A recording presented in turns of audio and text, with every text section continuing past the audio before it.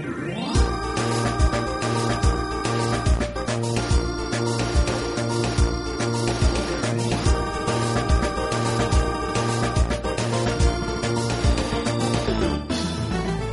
and welcome to your break from Mario Kart 8 Deluxe. I'm Jason. And I'm Angel. And to perhaps be more specific, this is episode 149 of the Random Tile Podcast, which we're calling Nindies Galore. And that's because in between the Zeldas and the Mario Karts, the Switch has actually been quietly building a pretty impressive lineup of indie games, mostly entirely on the eShop.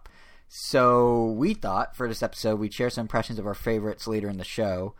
And, for next time you might need a break from Mario Kart or when you're done with Zelda or whatever, you can have these other games to go to. And we're also going to have impressions of the 3DS free-to-start title Team Kirby Clash Deluxe, which I've been playing, so that'll be later in the show as well. But before all that, it's been a busy few days for Nintendo. They had their financial report released. They had a briefing where they detailed their 2017 plans.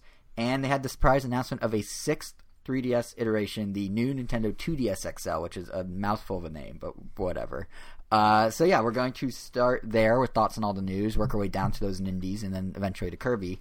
So if there's any one thing you want to hear about, 3DS news, Switch news, mobile news, rumors of a Super Nintendo Classic, all that, we have timestamps around Nintendo.com on this episode, which again is 149, so you could do that.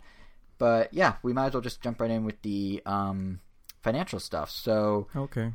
The biggest the biggest news out of the financial briefing, I think it's safe to say, was the 2DS XL.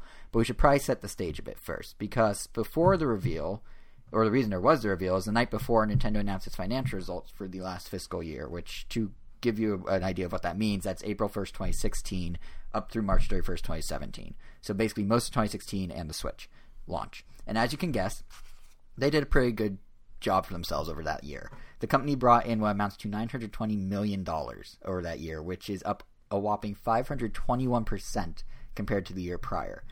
To be fair, a large portion of that was due to the sale of the Seattle Mariners, which Nintendo had a large chunk in.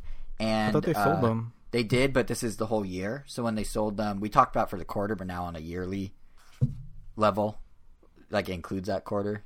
So they sold them. They got money from that. They then also had a bunch of money just from merely owning Pokemon Go. Or having a stake in Pokemon Go, I mean. So they didn't do a whole lot in terms of their own stuff. Nonetheless, though, $264 million of that $920 million was income that they got as profit off their core business of making and selling video games. So just from their investments. Yeah, the other stuff was mostly their investments or getting rid of their investments. And then they made $264 million off just their core business of games. So net sales were actually down year over year.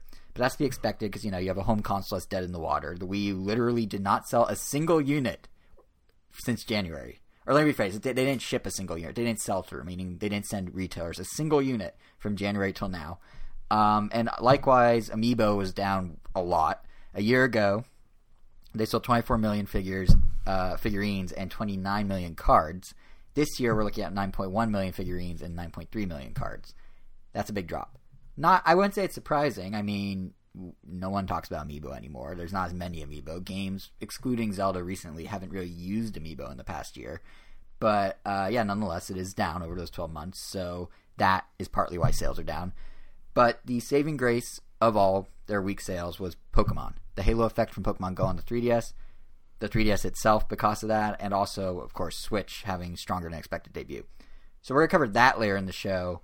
But first up is 3DS, but very first, I did want to note something that's kind of interesting. We're talking about a company who started their year releasing Star Fox Zero and ended their year with the highest stock turnover of any Japanese company in 2016. More than Toyota, more than Mitsubishi. They started with Star Fox, they ended with Pokemon Go, Zelda at E3, NES Classic, Switch, Pokemon Sun and Moon. Like, that's insane if you think about, like, at the start of 2016, we were all like, oh, this is the weird off year. The Switch isn't coming out. What are they going to do? I don't know. They managed to do a fair amount, at least in building mindshare.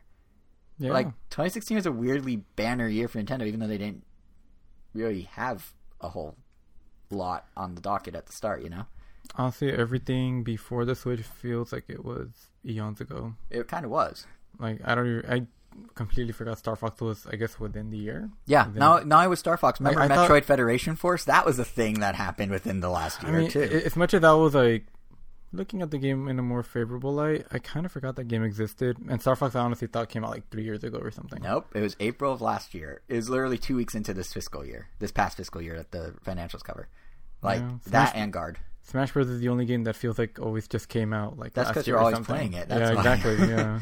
But yeah, I just find that kind of crazy if you stop and think about it, that they had that much of like a pivot.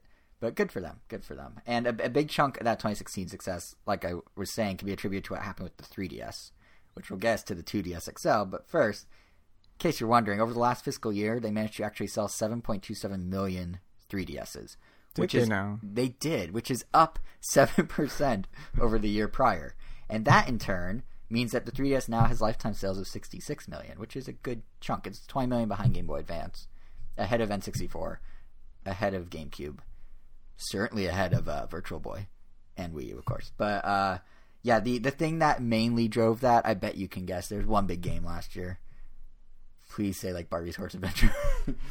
One big game last year? Yeah, there's one major one. Well, they had multiple, but there's one that really was a record setter. It starts with Poke, it ends with Mon, and it's not tropical. Rhythm Heaven Mega Mix. No. That came out in July. It starts with Poke. Did that come out last year, actually? Yes, it did. Last June. Oh, wow. Yeah. At the E3 that only had Zelda, but actually had more than Zelda, but really only had Zelda. Badge Arcade Editions? Bingo! No, it was Pokemon Sun and Moon. Pokemon Sun and Moon managed to that game sell... also feels like it came out right? way too long ago. Now, here's the crazy thing. I got super into it, but then I don't know what happened. It just... fizzled out. Yeah, well, yeah, I guess the investment it requires was... I was all for it, but then the Switch came out, and... The Switch was the death... for a lot of stuff for us. Yeah, I mean, for better or worse, like Nintendo keeps saying it's not a 3DS replacement or a 3DS anything, but I mean, it still is. For a lot of people, it is. For a lot of people, it is. It depends on your price range. I've barely touched my 3DS, and the only reason I did recently was because I was kind of fed up with having to, I guess, unplug the Switch to plug in the Wii to play Smash Brothers. So I'm like, all right, I'm just gonna play Smash Brothers on the 3DS. So it's not as good on 3DS. I know, but that's how much I don't want to unplug the Switch. That's why you should just have an entertainment center like me, where everything's just constantly plugged in. Well, I would need a splitter to do that, and more outputs. I mean, and more, I guess a bigger extension cord or whatever. But we maybe aren't playing 3DS that much. It's still doing well. Yeah. Because I mean, your point's valid. I mean, I still like the system. Yeah, me too. And I played Kirby on it. I'm definitely gonna go back to play more Rhythm Heaven again. But yeah, I don't know what else. Oh, there's a whole lot coming this year. There's Hey Pikmin. There's Ever Oasis. There's so nothing. Miitopia. There's still nothing. Fire Emblem Echoes. There's unannounced things. Have you said anything yet? I have said words, and those words represent games. No, there's that Kirby one. 3 Kirby ones. One of the Kirby ones. The multiplayer action fighter that they haven't really revealed yet. Rumble Blast? What was it called? Oh, yeah. That's the one I'm interested in. Summer. Yeah. But before that, I'm going to reel this back. I'm going to reel this back. Well, so your Pokemon Sun and Moon point's valid in that us Switch owners were probably already migrated. But, I mean, did you know Pokemon Sun and Moon has already sold enough to be the second best-selling 3DS game of all time? 15.44 million units in 5 months. It has surpassed Mario Kart 7. It's only behind Mario or Pokemon X and Y, and it's only behind it by 620,000 units, meaning it will be the top-selling 3DS game probably by summer. That's crazy. So that's why the 3DS is doing so well. And it's not just Pokemon though. There is other stuff that's kind of helped. Super Mario Maker for 3DS, something we don't care about, like as the guys that are now on the Switch and have Wii U's, that managed to sell over 2.34 million units. Over 2 million people got the slightly less good version of Mario Maker because that's what they have. They only have, a 3DS. Or even more. Or a 2DS. Or a 2DS. Or a 3DS XL. Or a new 3DS XL. Or a new or soon to be a new 2DS XL. But also, Planet Robobot, even Kirby did pretty well. Over 1.36 million copies sold. Like, Kirby games are like a little stealthy one where you never expect them to sell that well, but they almost always top 1 million. They're kind of like a slow burn. But yeah, on top of that, there's still the evergreen tiles, which you were making the point that I don't know if you weren't saying on the podcast, you were saying it before the podcast actually, about how Mario Kart's going to be an evergreen no matter what. And sure enough, 3DS proves that. Kimishima, Nintendo's president Tatsumi Kimishima, said during their financial briefing that in the last fiscal year, more than 2 million additional copies of Mario Kart 7 have been sold. This is years after it came out. Similarly, 1.41 million Pokemon X and Y were sold, probably because of Pokemon Go. Similarly, 1 million New Super Mario Bros. 2 copies were sold. I don't know why that one specifically is selling, but okay. Probably it must be part of Nintendo Selects or something. And then also there's just shy of 1 million more Animal Crossings out there due to the Welcome Amiibo update. So in total, 3DS software sales are up 14% year over year. So we may disregard it, and some of our listeners may disregard it because, Switch is the new hotness. But it's still doing pretty well for Nintendo. It's actually up for the first time. This is the first time that the hardware and software went up year over year, opposed to staying flat or going down. So with all those games still selling at those numbers, you could kind of see why Nintendo may want to keep the 3DS going. Kimishima said in the briefing they plan to have Switch and 3DS be businesses that are run, quote, separately and in parallel. He attributes it mainly to different play styles of the systems, and more significantly, in my opinion, to the different price points.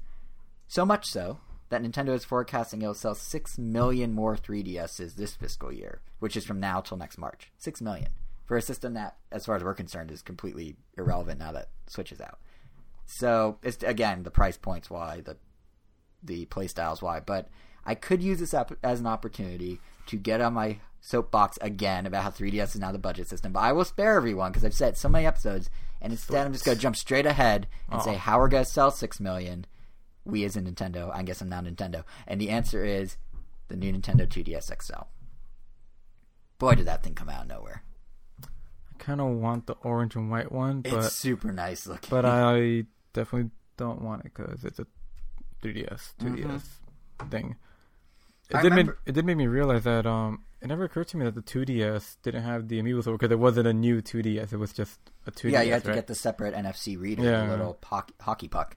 Mm-hmm. The thing that I find funny about this is there was a rumor, I want to say like a month ago, that they're going to make a 2DS XL. And I was like, yeah, right. And just never brought up on the pod, never like decided to bring it up on the podcast, never mentioned it to you even because I'm like, yeah, this is a thing. And then it was a thing. And now it's a thing. And here we are. So, I mean, as far as I'm concerned, the 2DS XL, new Nintendo 2DS XL is literally just the Game Boy Micro of the 3DS family. Like, I tweeted something to this effect right after it was announced. It's anything but micro. Not in terms of its size, but in terms of everything else. The parallels are all really customizable. Well, hold on. Let me do the parallels. From Nintendo's business perspective. Not in terms of what the obviously each system has its own pros and cons in terms of features. But in terms of how they're positioning it, it is the Micro round 2. First off, same exact release timing. Micro came out after the DS. 2DS XL comes out after the Switch. It's like the last hurrah, sort of. Also, the price difference with the successor, DS or Switch. So when the DS launched in November 2004, it was $200. When the Micro launched in September 2005, it was 50% cheaper at $100. When the Switch launched, $300. When the 2DS XL launches, $150. The exact same difference. It's basically as if they looked at inflation and went, we could probably double that and then just do it. But it's the exact same price difference. It's the exact same release timing. And arguably, they're both the best looking iterations of their respective lines. Like, Game Boy Micro was a seriously cool piece of hardware. It was tiny, but like that metal frame, the faceplates like you mentioned, like those looked really cool. And it was really nice to hold. Like, I really love my Micro. And now we have the 2DS XL, which may, to some people, including myself, look a bit like two generic smartphones that are connected by a random hinge in the middle. It literally looks like an iPhone 4 without the... No, it looks like an iPhone It looks like an Android 3. phone from 3 years ago, slapped on another Android phone from 3 years ago with a camera in the middle. But it looks so nice as two Android phones that are slapped together. Like, I really like the look of it. Oh, well... I guess let me rephrase. When I say I like how it looked, I only like the outside. I really don't like how the inside looks. Dude, I really like the two-tone button thing. The turquoise buttons on the black, like the way they pop, it looks really good in my opinion. Yeah. The white and orange, the Japan and Europe only one, less so. I think the outside looks better on that one, but the turquoise black, I like the inside a lot better. And it's interesting because they also borrowed some of the stuff from the Switch. I don't know if you noticed, but like they have similar design choices, like having a cartridge cover. They have similar and SD card slot cover. They have similar packaging. Like they both have the square white on red logo. It's obviously Switch on Switch, but on the 2DS XL, it's the Nintendo logo in that red square. And while it's not exactly Switch, like I really do like that little slanted Nintendo logo that takes the corner on the lid. Like how they slot that in on the triangle. I thought that was pretty cool. But I think, at least in my opinion, the thing that's most impressive about the design is how it really does mesh the 2DS and the 3DS in terms of what it looks like and who it's targeting. Like, this thing is very clearly a hybrid of every other 3DS they've done, at least in my opinion. Like, the 2DS was targeting young kids, and it was super apparent with its design. Like, you had a single slate you can't snap in two. You had this kind of wedge-like quality to it that makes it easier to hold. You had these shoulder buttons that were super fat and plasticky, so if you happen to drop it on a shoulder button, it wouldn't break or anything. It would just kind of bounce off 'cause it's just this big plastic chunk. You had, it had this general roundness, so you could toss it anywhere and you don't have to worry about scuffing or having a sharp edge and cutting someone or anything like that. Like, it's very, like, kid-proof, right? Yeah. And now if you look at I would say that. Yeah, if you look at, like, the 2DS XL, it's basically all that, but kind of matures it up a bit. Like, the top has this kind of rugged texture. I don't know if you saw it, but those stripes are, like that rugged texture that seems to imply, sure, just toss this in a backpack, throw it against the wall, it will be fine. And then on top of that, you have the equally rounded look of it, kind of like the 2DS, complete with these, like, pseudo colorful bumpers that almost seems like they're just a design thing, like those rings of turquoise or white on the lid, but it seems to almost imply that you could toss it into a backpack or whatever and it won't really matter because, look, it's rounded and it's safe and it's kind of like a phone bumper. Like, they're kind of mimicking that design language, and it keeps the big chunky shoulder buttons, the ones that are specifically there, so if you drop it on a shoulder, it doesn't matter. Like, it's the exact same shoulder buttons. Does this one have two shoulder buttons like the other new 3DS? Yes. Oh. Yes, it has every single feature of the new 3DS XL except the 3D. Yeah. Every feature. Processing power, everything. And then not only that, but it brings back the clamshell, which is a first for the 2DS. So, it also, I don't know if you saw this. This one, I was like, it took them long enough. Fully flush touchscreen.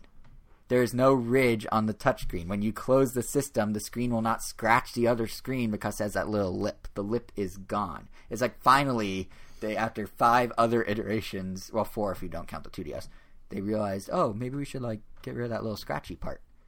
And they did. Like, it just seems like it's just way more thought out in some ways. It's way more kid-friendly, but also, like, mature enough in the sense of, like, it looks nice. It doesn't look like a Fisher-Price toy as much. And also, to keep it, like, kid-friendly, exact same weight as the 2DS. They have a proven thing of, like, oh, yeah, this amount of weight a kid can handle just fine. 2DS XL is to the decimal exactly the same.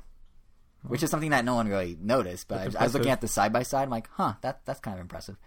So yeah, it's everything but the 3D.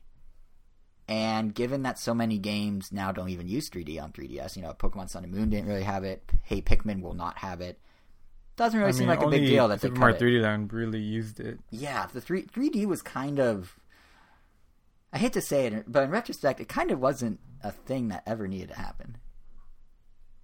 Like, it was cool visually. Yeah, it was appreciated. I always definitely preferred it on, but... Me too. I always left it on, but I feel like it didn't need to be on in retrospect.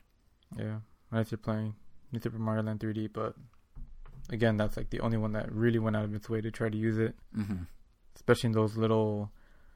I guess little mini game rooms where without the 3D, it literally looks like a flat plane, so that could actually be a pain to play. But then, did you really need it? Because they were able to replicate those on Wii U's Mario World, 3D World, without... No, they didn't give you levels exactly like that. Oh, that's true, but they worked around. Like, those were intentionally, like... Yeah.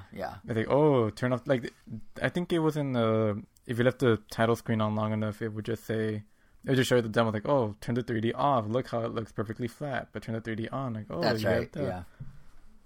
But that was like such a... No, yeah, I mean... In retrospect, it was just as bad as some of the gamepad. It was their Nintendo Land for the 3D. I mean, it was cool, but yeah, 3D as a thing is kind of dead, so I'm not surprised. So it makes sense that they're, phasing it out with this final 3DS. And I think what seems to be happening here is they basically took the 2DS, took the 3DS XL, and found the perfect middle ground where younger and older players can be accommodated by a single device. Like, this thing is kid-friendly, but it also doesn't look like a little kid's toy. It's slick, but it's also durable. Like, it's smart of Nintendo to do it. And the only thing I'm worried about is people are going to get confused by this thing, because there are now six different 3DSs. You got the 3DS, the 3DS XL, the new Nintendo 3DS XL, the new Nintendo 3DS, the 2DS, and the new Nintendo 2DS XL. But they only really need to worry about 4, right? They only really need to worry... Actually, 3, because, I mean, the the 3DS, the regular new 3DS Is limited. Yeah, it's limited and rarely you see it in store. So it's just the new 3DS XL, the new 2DS XL, and the regular 2DS. My theory that you're going to see in stores, and I doubt at this point it seems like you're even going to see the. You're not going to see the. No, you're still going to see the 2DS. My theory, at least in my opinion, is you're not going to see the 3DS. I think the 3DS XL is going to be phased out because the 2DS can exist for the real youngins out there. Like in the presentation, in the financial briefing, Kimishima confirmed that this kid-first strategy for the 2DS works really well. Sales went up when they dropped the price low enough for little kids. They would have taken away the 2 cameras on the outside? I mean, why even give it the ability to take 3D pictures if they're going to phase out the 3D in general? I feel like that would have been the first indication that they were going to get rid of 3D. But why would a 2DS need 3D pictures regardless? That's like the fact that it's there, I don't think changes. Are they keeping the 3DS? I think it's just like. I don't know, but why did they keep it? I don't know, actually. That's why it doesn't make any sense. Oh, because it does the AR. Has the AR cards, and the AR cards require the 3D mapping. That's the only reason. Yeah, the depth. But yeah, because you could do the AR without 3D, but you can't do 3D or AR without 3D cameras. That's true. And I guess at that point they're like, well, it's great. You could still take the 3D pictures anyway. And I suspect that they're keeping AR in specifically because of Pokemon Go. AR is now a thing everyone in the world knows about. Whether they understand it as like augmented reality is this technique where you map virtual things on a real world. Whether they get it at that level or just like kind of made it mainstream. Exactly. Although I guess you don't need multiple cameras for like what Snapchat does, but they use way more advanced algorithms than what Nintendo's doing with the AR cards that are not even supported anymore outside of being in the box. But the thing I was gonna say is like Kimishima has said on the record that the kid-first strategy works for the 2DS. It's super cheap. It's it's something parents can give to their little kids and be fine. It's more durable than even this new 2DS will be. But for tweens and for people above tweens, I suspect Nintendo wants them to go the 2DS route if they're looking to buy anything under the price of the Switch. Like if Switch is too much for them or for their parents, I'm pretty sure Nintendo's like, you should check out this 2DS XL opposed to the 3DS. And the reason I think that is a few things. First of all, this system is bound to be cheaper than a real 3DS. I mean, the real 3DS has a specialty component of that 3D screen. The 2DS and now the new 2DS XL, I think it's mostly heavily commodified components. Like the chips or whatever, the screens are just touch screens. Like it's not... I don't see them needing to spend a lot of money to produce these things. So it's probably better for them, if they're making it the budget system, to make it cheaper so they can make more profit off it. So there's that. And second, why else would regular 3DSs have pretty much disappeared off the face of the earth these last few months? I think we talked about this when the Switch came out, but since the before the Switch came out, but since the holidays, Nintendo has not made it easy to get a 3DS. Like if you go to stores, they are mostly sold out of 3DSs. I wouldn't quite call it like a full-on shortage, but it's definitely not you just walk in and buy a 3DS, no problem. It is you have to hunt for them. And if you're planning to continue a 3DS XL line for say the entirety of 2017 and maybe into 2018, why would you let your supplies dry up at the start of 2017 or the end of 2016? Unless, of course, you want to deplete your inventory because there's a replacement on the way. And that replacement is probably the 2DS XL. That's my reasoning, at least.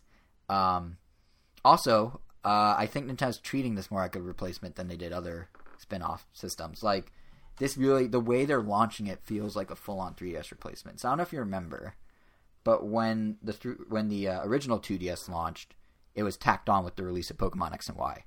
When the 3DS XL launched... Wasn't it Omega Ruby? Oh, no, you're right. Yeah, it was X and Y. When the 3DS launched, it was tacked on with, I think, New Super Mario Bros. 2. Like, those games were already coming out, and then they're just like, oh, and we're releasing this kind of slightly different version of the system with them. The only time that they made, like, a big deal of a launch is when the new 3DS XL came out, which was a replacement for the regular 3DS line, like the pre-new. And that launched with 2 games alongside it, Majora's Mask 3D and Monster Hunter. And those 2 were treated like launch titles. Like it was like an event. Like they were paired together in a very specific way. Yeah, you had the Monster Hunter new 3DS XL and the Majora's Mask new 3DS XL. And now you got the new 2DS XL, which is getting a similar double treatment and similar pairings with games. Here in the US, it launches with Hey Pikmin and Miitopia on July 28th. And more significantly, in Japan, just like Monster Hunter, it is launching, the 2DS XL is launching with Dragon Quest XI and a custom 3DS, or 2DS for Dragon Quest XI. It actually looks pretty slick. It's called it's a mouthful of a name.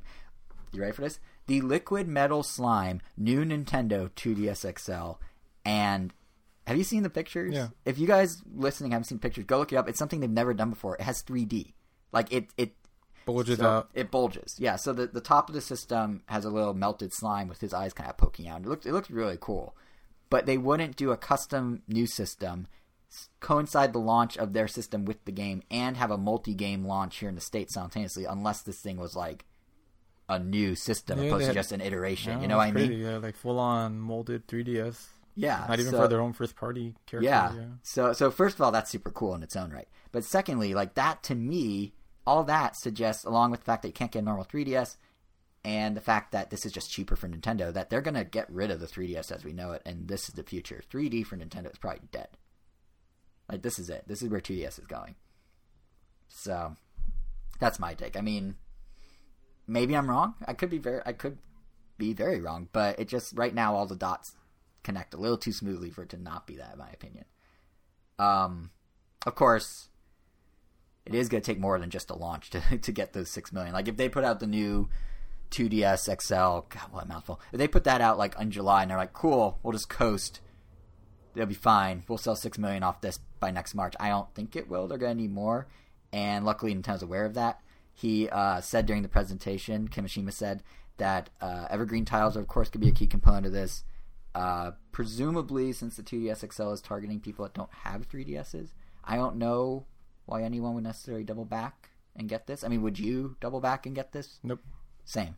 And don't get me wrong, I love the look of it, as I've said, but like, I have 3 3DSs. Why on earth would I get a 4th one at this point, especially with the Switch?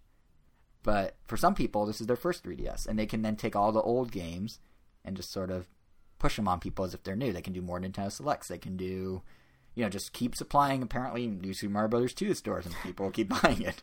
I don't know why that one, but whatever. But beyond just new games, they're also going to have a steady stream of new games. Did I say new games? Beyond just evergreen games, they're going to have a steady stream of new games, too.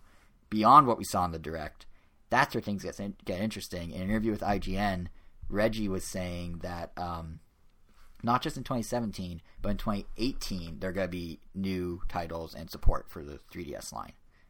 Which is kind of interesting. They're going to announce stuff at E3, they're going to announce stuff after E3. And before you say it's crazy that they're supporting this thing 2 years or a year and a half on from the Switch or whatever. I wasn't. Well, before any listener goes, that's crazy, and rips off their headphones and throws them against the wall and stops listening, consider this. Game Boy Advance lived on for over 18 months after DS came out. In fact, Nintendo's final game for the Game Boy Advance, which is a favorite of yours, Rhythm Heaven, was released in August of 2006. The DS came out in November of 2004. That is almost 2 full years after the DS came out. They were still supporting Game Boy Advance.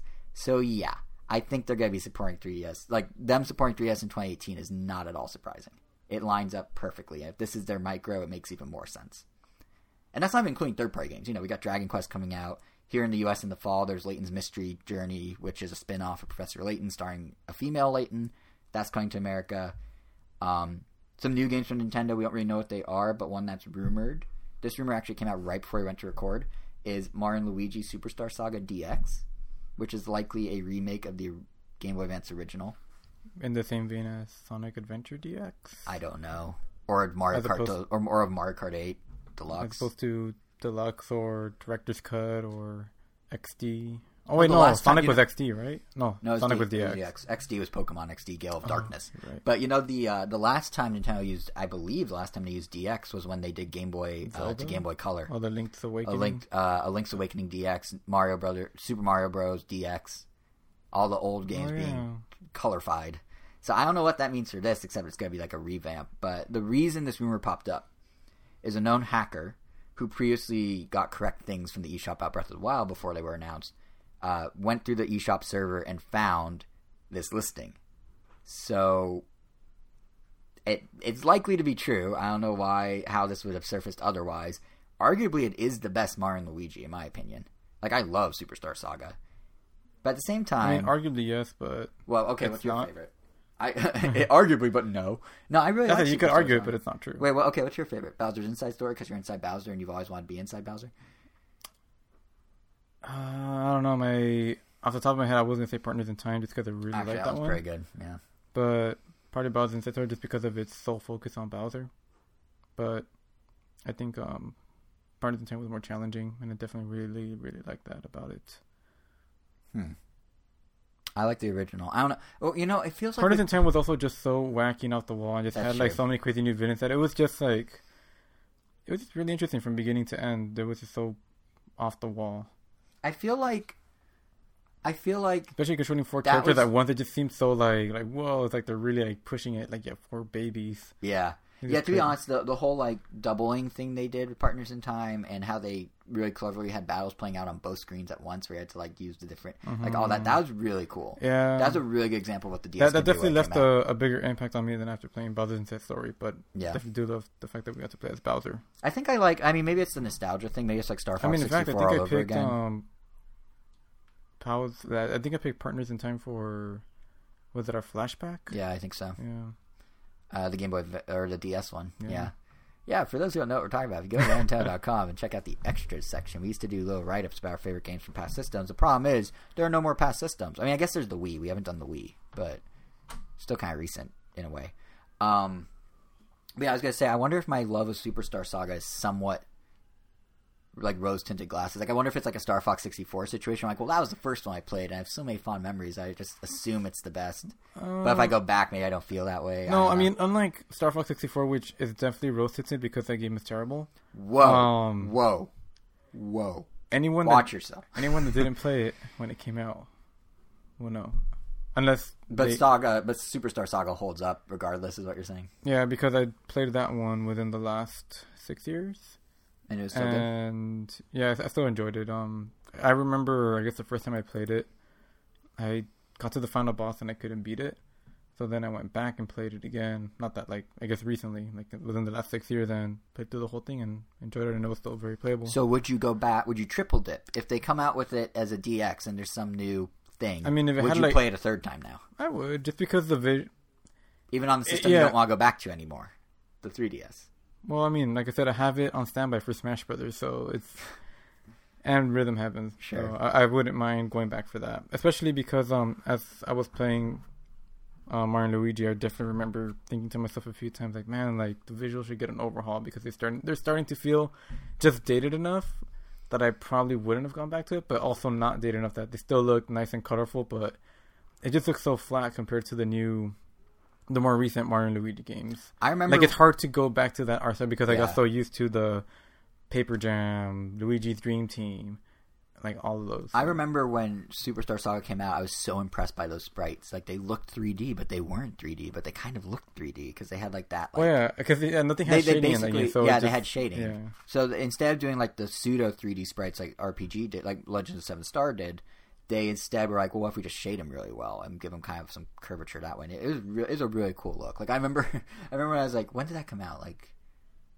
2003, 2002? I think it was 2002. And I remember I was big on the like a big active user on the Nintendo forums at the time, and I made a custom signature where I actually animated like the Mario sprite from Superstar Saga. Like I did an animated GIF of him running around and stuff, and yeah, I have fond memories of that game. So I'm kind of excited that it's back. And honestly, I hate to say it, the Mario and Luigi series, I feel like it's kind of been losing steam over the years. Like, each new iteration just feels less inspired and more just like, oh, Alpha Dream's just pumping them out. So it is kind of cool that instead of just trying to make another one that's just going to feel the same, they just go back to the source and expose it to a new generation. So I'm hoping DX has more than just the exact same game, but even if it's just the same game spruced up, that's good enough. It's been long enough. It's been like 15 years. So. Apparently I didn't pick Partners in Time. What did you pick? I picked Ghost Trick and Pokemon Diamond, which makes perfect sense. You do know you. Yeah. It could have not been Diamond, and Ghost Trick I could definitely see because Ghost Trick is really good. Yeah.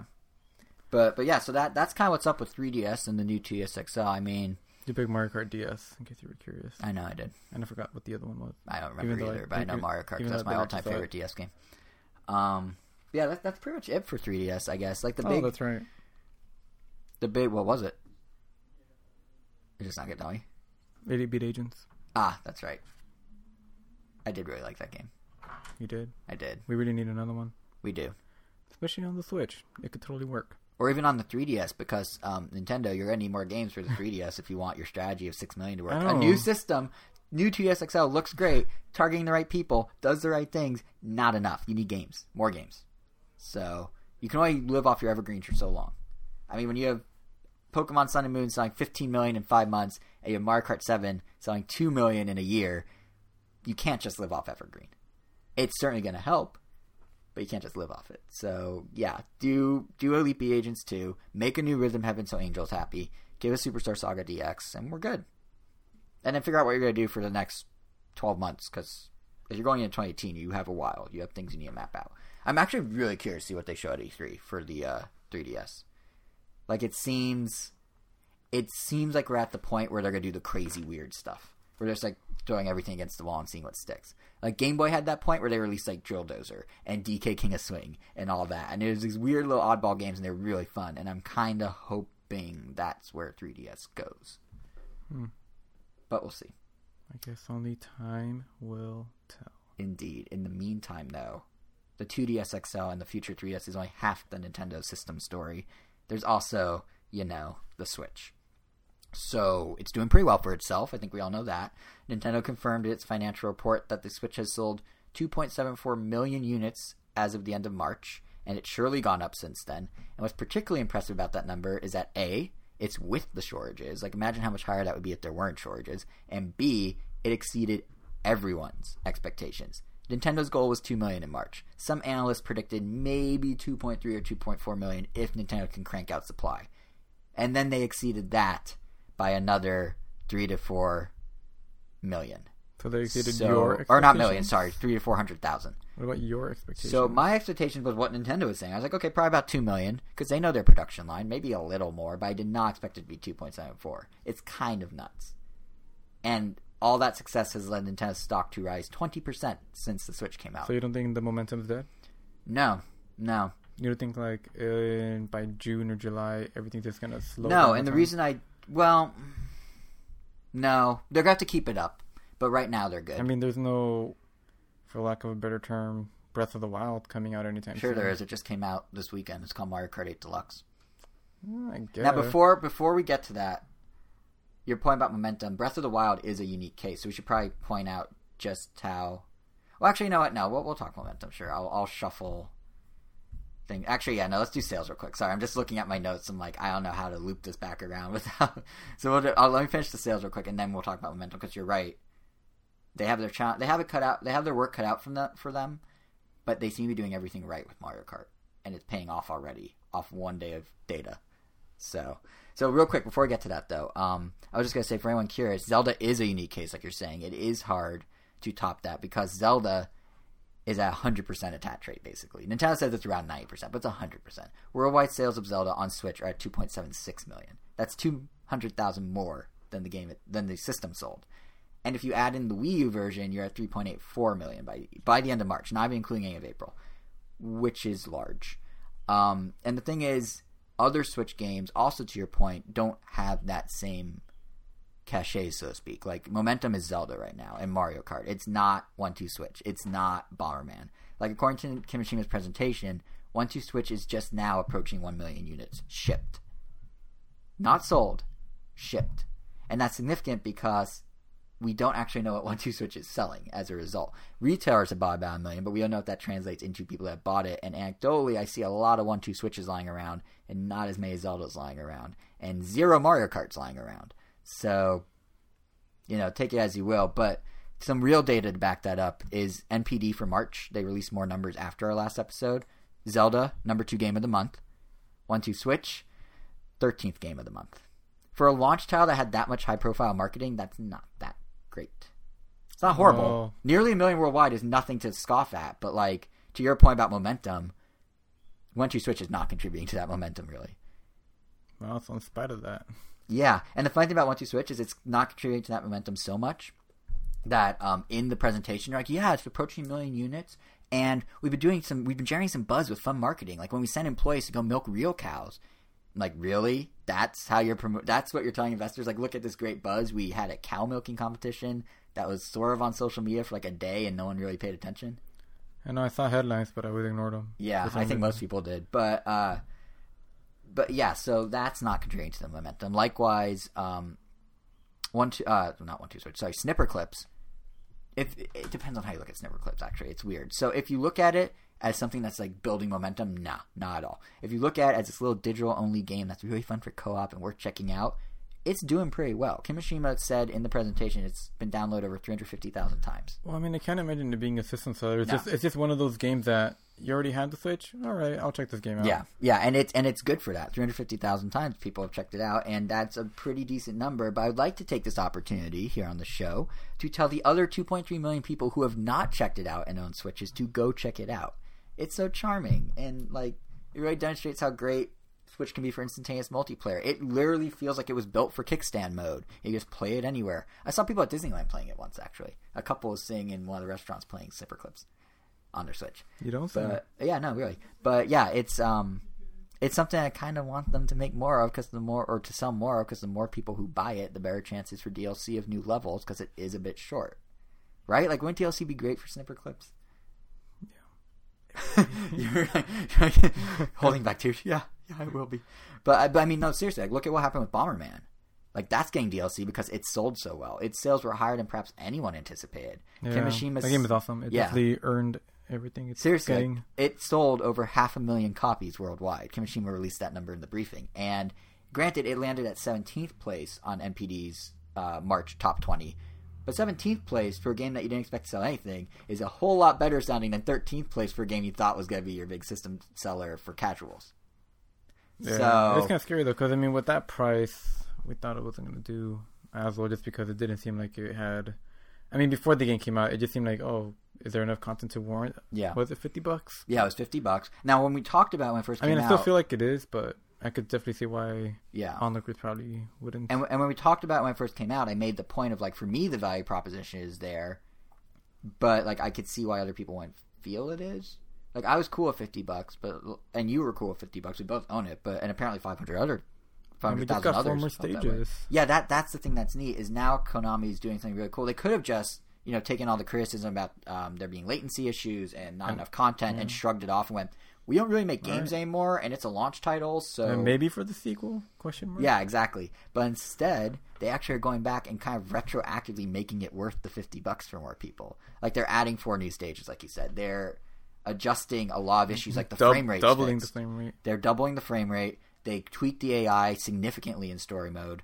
They fixed online latency issues, and they also announced 3 new free playable characters coming as DLC, all inspired by their other franchises. There's Simon Belmont from Castlevania, Vic Viper from Gradius, and Pyramid Head from Silent Hill. All of them Bombermanified and look adorable, and it's all free. Like, Konami's being really cool about this.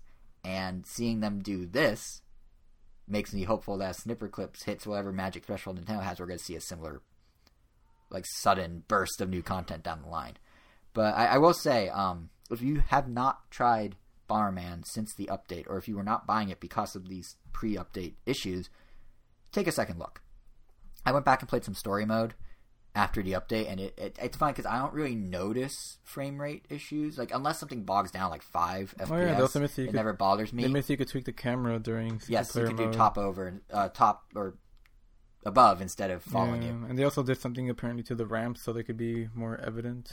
Yeah, they added drop shadows, I think. But the point I was going to make is, like, I don't really notice frame rates, but I know that bothers some people. But even going back, I was like, wow, this is so much smoother all of a sudden. Like, I could see the improvement. I just didn't see the original negative problem, I guess. Well, yeah, it's like how the apparent Mario Kart 8 for Wii U had a 59 frame rate, but I never, ever noticed. And now it's 60. And I still don't even notice it. Even when it was pointed out, like, exactly what happens, I still don't see it. Yeah, me neither. Like, frame rates never really bothered me, but if it is something, but it is noticeably smoother with Bomberman now. So, like, if you have not bought Bomberman because you're worried about technical issues or not enough content, Konami, I just indirectly referenced a meme without meaning to. Someone mixed up Capcom and Konami online. It went, like, viral in the gaming world. Anyway, okay. Konami, this was like a couple years ago, Konami heard you and has fixed it, and it is worth your time and money now. So yeah. So it's kind of like, in terms of momentum, though, it is kind of a mixed bag. Because, like, outside of Bomberman, third-party sales aren't really there, or really readily available, I should say. The one tidbit of how third-party games are doing on Switch that we have comes courtesy of an NPD leak, which which was just a ranking of the 6 games in March and how they sold. And obviously Zelda was number 1 by a long shot. 1-2 Switch was was way behind it, but number 2. Bomberman was number 3. And then from there, it just kind of, it's like a hodgepodge. You got Just Dance at number 4, which I honestly thought would be lower. You got Binding of Isaac Afterbirth Plus, which is at number 5. I don't know what that means in terms of sales, but Nicholas was happy enough to do a second print with a whole new box. So that must be good enough. And Skylanders Imaginators came in at number 6, the bottom of the list. So if we know 1-2 Switch didn't hit 1 million, if we knew Bomberman at number 3 was only at 500,000, you can imagine all those other games are significantly lower. And you can imagine that means the real, as you point out, the real momentum is Zelda and now Mario Kart.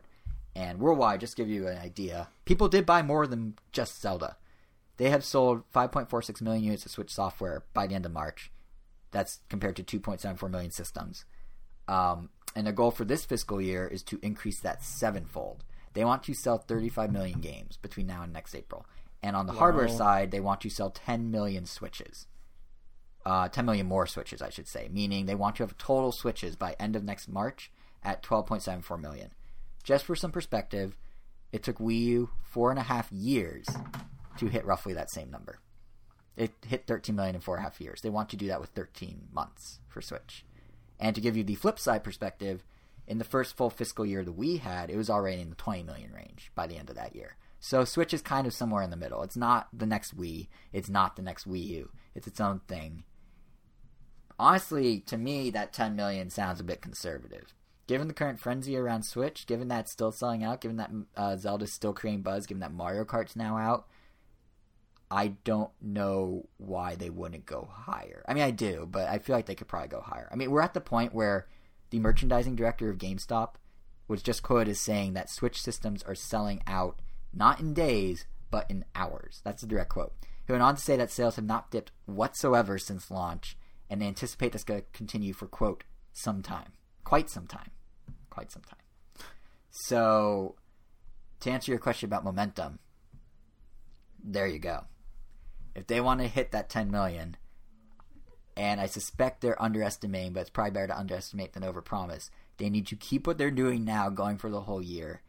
And right now, at least, Mario Kart's what's driving a lot I could see Mario Kart doing that, but do you think ARMS will? Well, it seems like they're trying to set it up to. They're obviously trying to. Like, they're always going to want every one of their first-party games to be like a bestseller.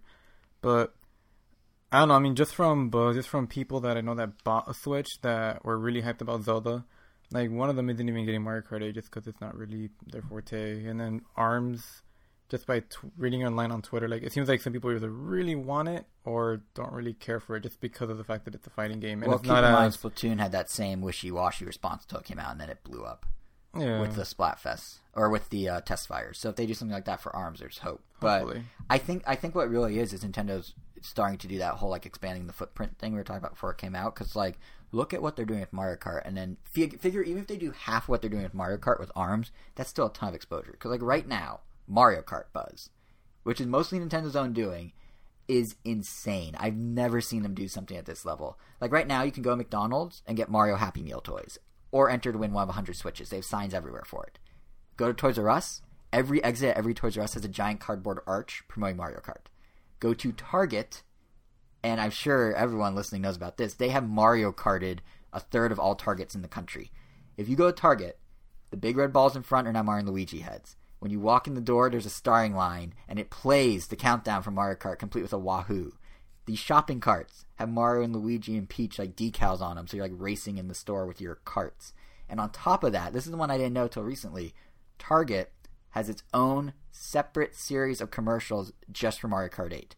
It's people Mario Karting through the store, and it ends with Mario Kart and the Switch, now available at Target. That's separate entirely from Nintendo's commercials for Mario Kart, which are following the usual Switch ads. Like, they are going above and beyond. I've never seen Nintendo do anything of that scale before. It's a pretty brilliant takeover in the sense of doesn't really draw it. If you do like a normal ad campaign, you're getting the attention of people that care about video games. They're in the game section. They're watching stuff where other video games are promoted. But when you take over a whole store, people that don't know much about Mario Kart are suddenly aware that Mario Kart is apparently very relevant right now. And this new Switch thing is something that, like, is a big deal. Because I'm here buying socks, and I'm doing it with a Peach cart, and Mario's shouting at me when I walk in the door. Like, that's a level of, that's a level of buzz generation or attention Nintendo doesn't usually get. And that's something that ARMS or Splatoon probably won't get the same scale of. But I'm sure if Nintendo's doing this for Mario Kart, they'll do a pretty big ad campaign for ARMS and Splatoon because they want to keep this going. I could see ARMS being really big in the cosplay community. Yeah. Just seems like the characters are just right for that kind of thing. Yeah. And to be clear, this is working. This is totally working. Like, first of all... springy ARMS, I wonder how they're going to do that. Yeah, I have no idea. But I'm sure they'll surprise us. They'll come up with something. I mean, they can put, like, white on their arm and then wrap something around so it looks like or, like, black, like they're doing, like, theater, where it's, like, you have a shadow. I'm sure the majority of them will do, like, perpetual coil, so it's just, like, they're just always coiled up. But But then there's going to be that one person at Comic-Con that's going to go above and beyond and actually, like, make it look like they're extending. Or actually lob off their arm specifically to put a spring on it. I hope no one does that.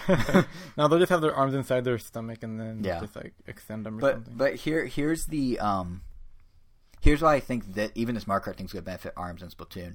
What Nintendo basically did is they're like, we're not dilly-dallying with the system. The Switch is the real deal, and this is our public coming out for it. And by teaming up with Target and making the Switch this big of a deal, when ARMS comes out, where Splatoon comes out, there's going to be all sorts of store displays for those. Not on the Target scale, not on like a store takeover, but now I'm sure every retailer is like, oh, the Switch is the next big thing. We need a display to promote that. We need to move it to the front of the video game section. We need to have window displays or signs on the door or something, and by the time they get the ball rolling on that, you're basically at ARMS coming out or at the promotional cycle for ARMS beginning or Splatoon beginning. And Splatoon's big. I mean, they're bringing the manga or the manga to America soon, so like it has a following. ARMS, I guess, is the odd man out in all this, but yeah, well, I mean, I guess just because it's a new IP, it's just going through that rigmarole. And also, like, I know anecdotally, like, a lot of your friends aren't getting Mario Kart, but it seems like the rest of the world is. Yeah. I mean, I'm not too worried about Mario Kart just because it's Mario Kart. But, like, I don't know if you saw this. I mean, we doubled it, but... Oh, yeah, we totally did. But I don't know if you saw the sales, this number that came out. So, the sales of Deluxe, Mario Kart Deluxe, are already at the point where they're Amazon's top-selling game of 2017. On launch day, Mario Kart already outsold, on Amazon at least. Horizon? Breath of the Wild, Horizon... the new Ghost Recon, everything. Any major game that came out in 2017, Mario Kart has already sold more of on Amazon.com at least. They never stood a chance. So, here's the thing that blows my mind about that. This is a re-release. This marketing push is for a re-release. This is not even a new game. I understand it's a re-release, but I mean... For a lot of people. Yeah, the Wii U didn't sell well, so not many people even had it. Even though it feels like it did. This is kind of what I'm getting at, though. If it's a re-release, and they're treating it's also a great deal. Yes, it's an amazing deal. But if it's a re-release... re-release... We have to do DLC for it. But I'm sure they will. They have to. They have to. They have to put Captain Falcon in there. Even though I wouldn't use them, like, it just feels like such a tease to have two Mute City stages and the Blue Falcon in there. And the billboard of him saying, show me your moves, but no Captain Falcon. I want them to put the Mario Kart arcade levels in. I said that last episode. I'm saying it again now. I want them to take those tracks from that game and put them as DLC in this game. Really? Yes. I want them to do new tracks too, but those you have not played a million of them. I've watched enough. They'll have to retrofit them to fit the style of Mario Kart 8's gameplay because arcade they're much wider. But taking the ideas of them, like some of the rough layouts, or some of the theming, I want them to do that. Yeah, I mean, I could get behind that because they do have crazy theming, but their tracks for the most part, like from what I've played and from what I've seen, because I've also seen footage of the new ones after you talked about it, just because I was curious.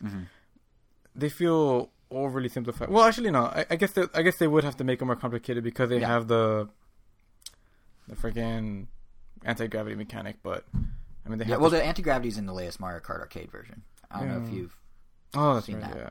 But yeah, they would probably do stuff. But I want them to take like the core of each and kind of map them into a Mario Kart 8 level that makes sense. But yeah, it is a re-release, but it's also a new game for a lot of people. You're right, and it I feel like this almost more than Zelda's like the Switch is coming out party. Like Zelda was like for the core gamers. Zelda was like, hey, if you were ever a gamer, check out this new system where you can game anywhere, and here's the series you love on it. And now this one's like, hey, rest of the world, did you hear about the Switch? It really feels like that. And I think if they're pushing a re-release this hard and treating it as bigger than a new game in many ways, we're going to see a decent amount of support for ARMS and for Splatoon 2. And it's all part of what Nintendo's calling this so-called social competitive gameplay strategy. That's the term they coined in the presentation.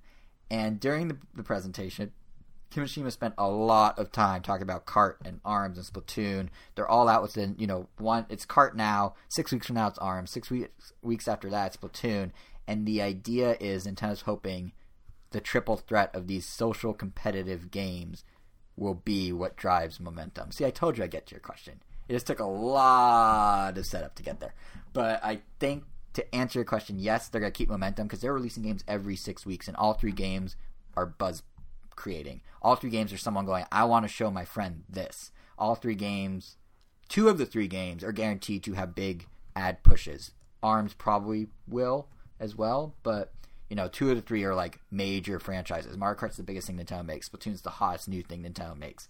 ARMS is the weird one in the middle with a jelly man, but who doesn't have arms. But yeah, this is the strategy, and it makes a lot of sense. Like, when are folks most free? Summer, when they're not in school. Who's the king of local multiplayer? Arguably Nintendo. So if during the summer you release your most local multiplayer heavy games, in theory, you're going to better word of mouth than any other time with any other type of game. So, and to that point, actually, Kimishima pointed out in the presentation, he shared data from Switch owners. So I don't know if you guys remember, or if you remember specifically, Angel, but there's a survey that went out shortly after we all bought our Switches from Nintendo, asking like how you're going to use your Switch, how many people are going to play it, that sort of thing. 2/3 of respondents said they're going to use it for multiplayer. So 2/3 of Switches out there are going to probably be doing Kart or ARMS or Splatoon. So multiplayer is already a big component with current owners who bought it for Zelda. If this works well for Nintendo, that it will be a big component for future owners as well. And this whole thing, to me, and again about momentum, to me it almost feels like this is one step further than the original idea we were talking about before. Like, oh, if they could release a game a month, that'd be great. That'd be momentum. Like, they're doing that stay drumbeat. We're getting all game a month. But now we're getting games that are specifically targeted in ways that we didn't really think of. Like the idea of like, oh, local multiplayer is big during the summer. Put out a bunch of those and make them all super high quality and make it be Kart and Splatoon and this weird new thing called ARMS. And it could very well work. Or maybe ARMS will flop, but Splatoon and Kart will at least do well. Like, there's no doubt Splatoon and Kart will do well. ARMS is the one that's kind of up in the air. So we'll see how that goes. But I think that, at least through the summer, is how the momentum's going to continue, because Nintendo pretty much told us that's how it's going to continue, or what they're hoping will happen. The question is, will people be as receptive to the idea? So, I mean, for us, we're for sure buying all 3, but we're hardcore Nintendo fans. So, that's my roundabout way of answering your question. Speaking of ARMS, we now officially know it's online. Last episode I made a comment, I don't know if it's online. They've never confirmed it's online. Well, Kimishima, in the presentation, specifically was like, it is online. I'm like, oh, thanks, Kimishima. You're the best. Good. Yeah, so it's online. I want to say I definitely heard it with, but I guess there was no solid proof anywhere. Mm-hmm. I suspected it was too, but I just couldn't find evidence of it, and now we have the evidence. And later that same day, Nintendo also put out a video highlighting a new fighter, the blubbery guy we were just talking about, Helix, or in Japan, is a much better, in a ridiculous sort of way, name of DNA Man. And maybe they switch it so it's not also Spring Man, DNA Man. Yeah, probably. But he looks absolutely wonderful. He's Flubber meets Gumby meets one of those used car sales, floundering inflatable guys. And I already know he's going to be my main in ARMS. And he's great. And he's the best.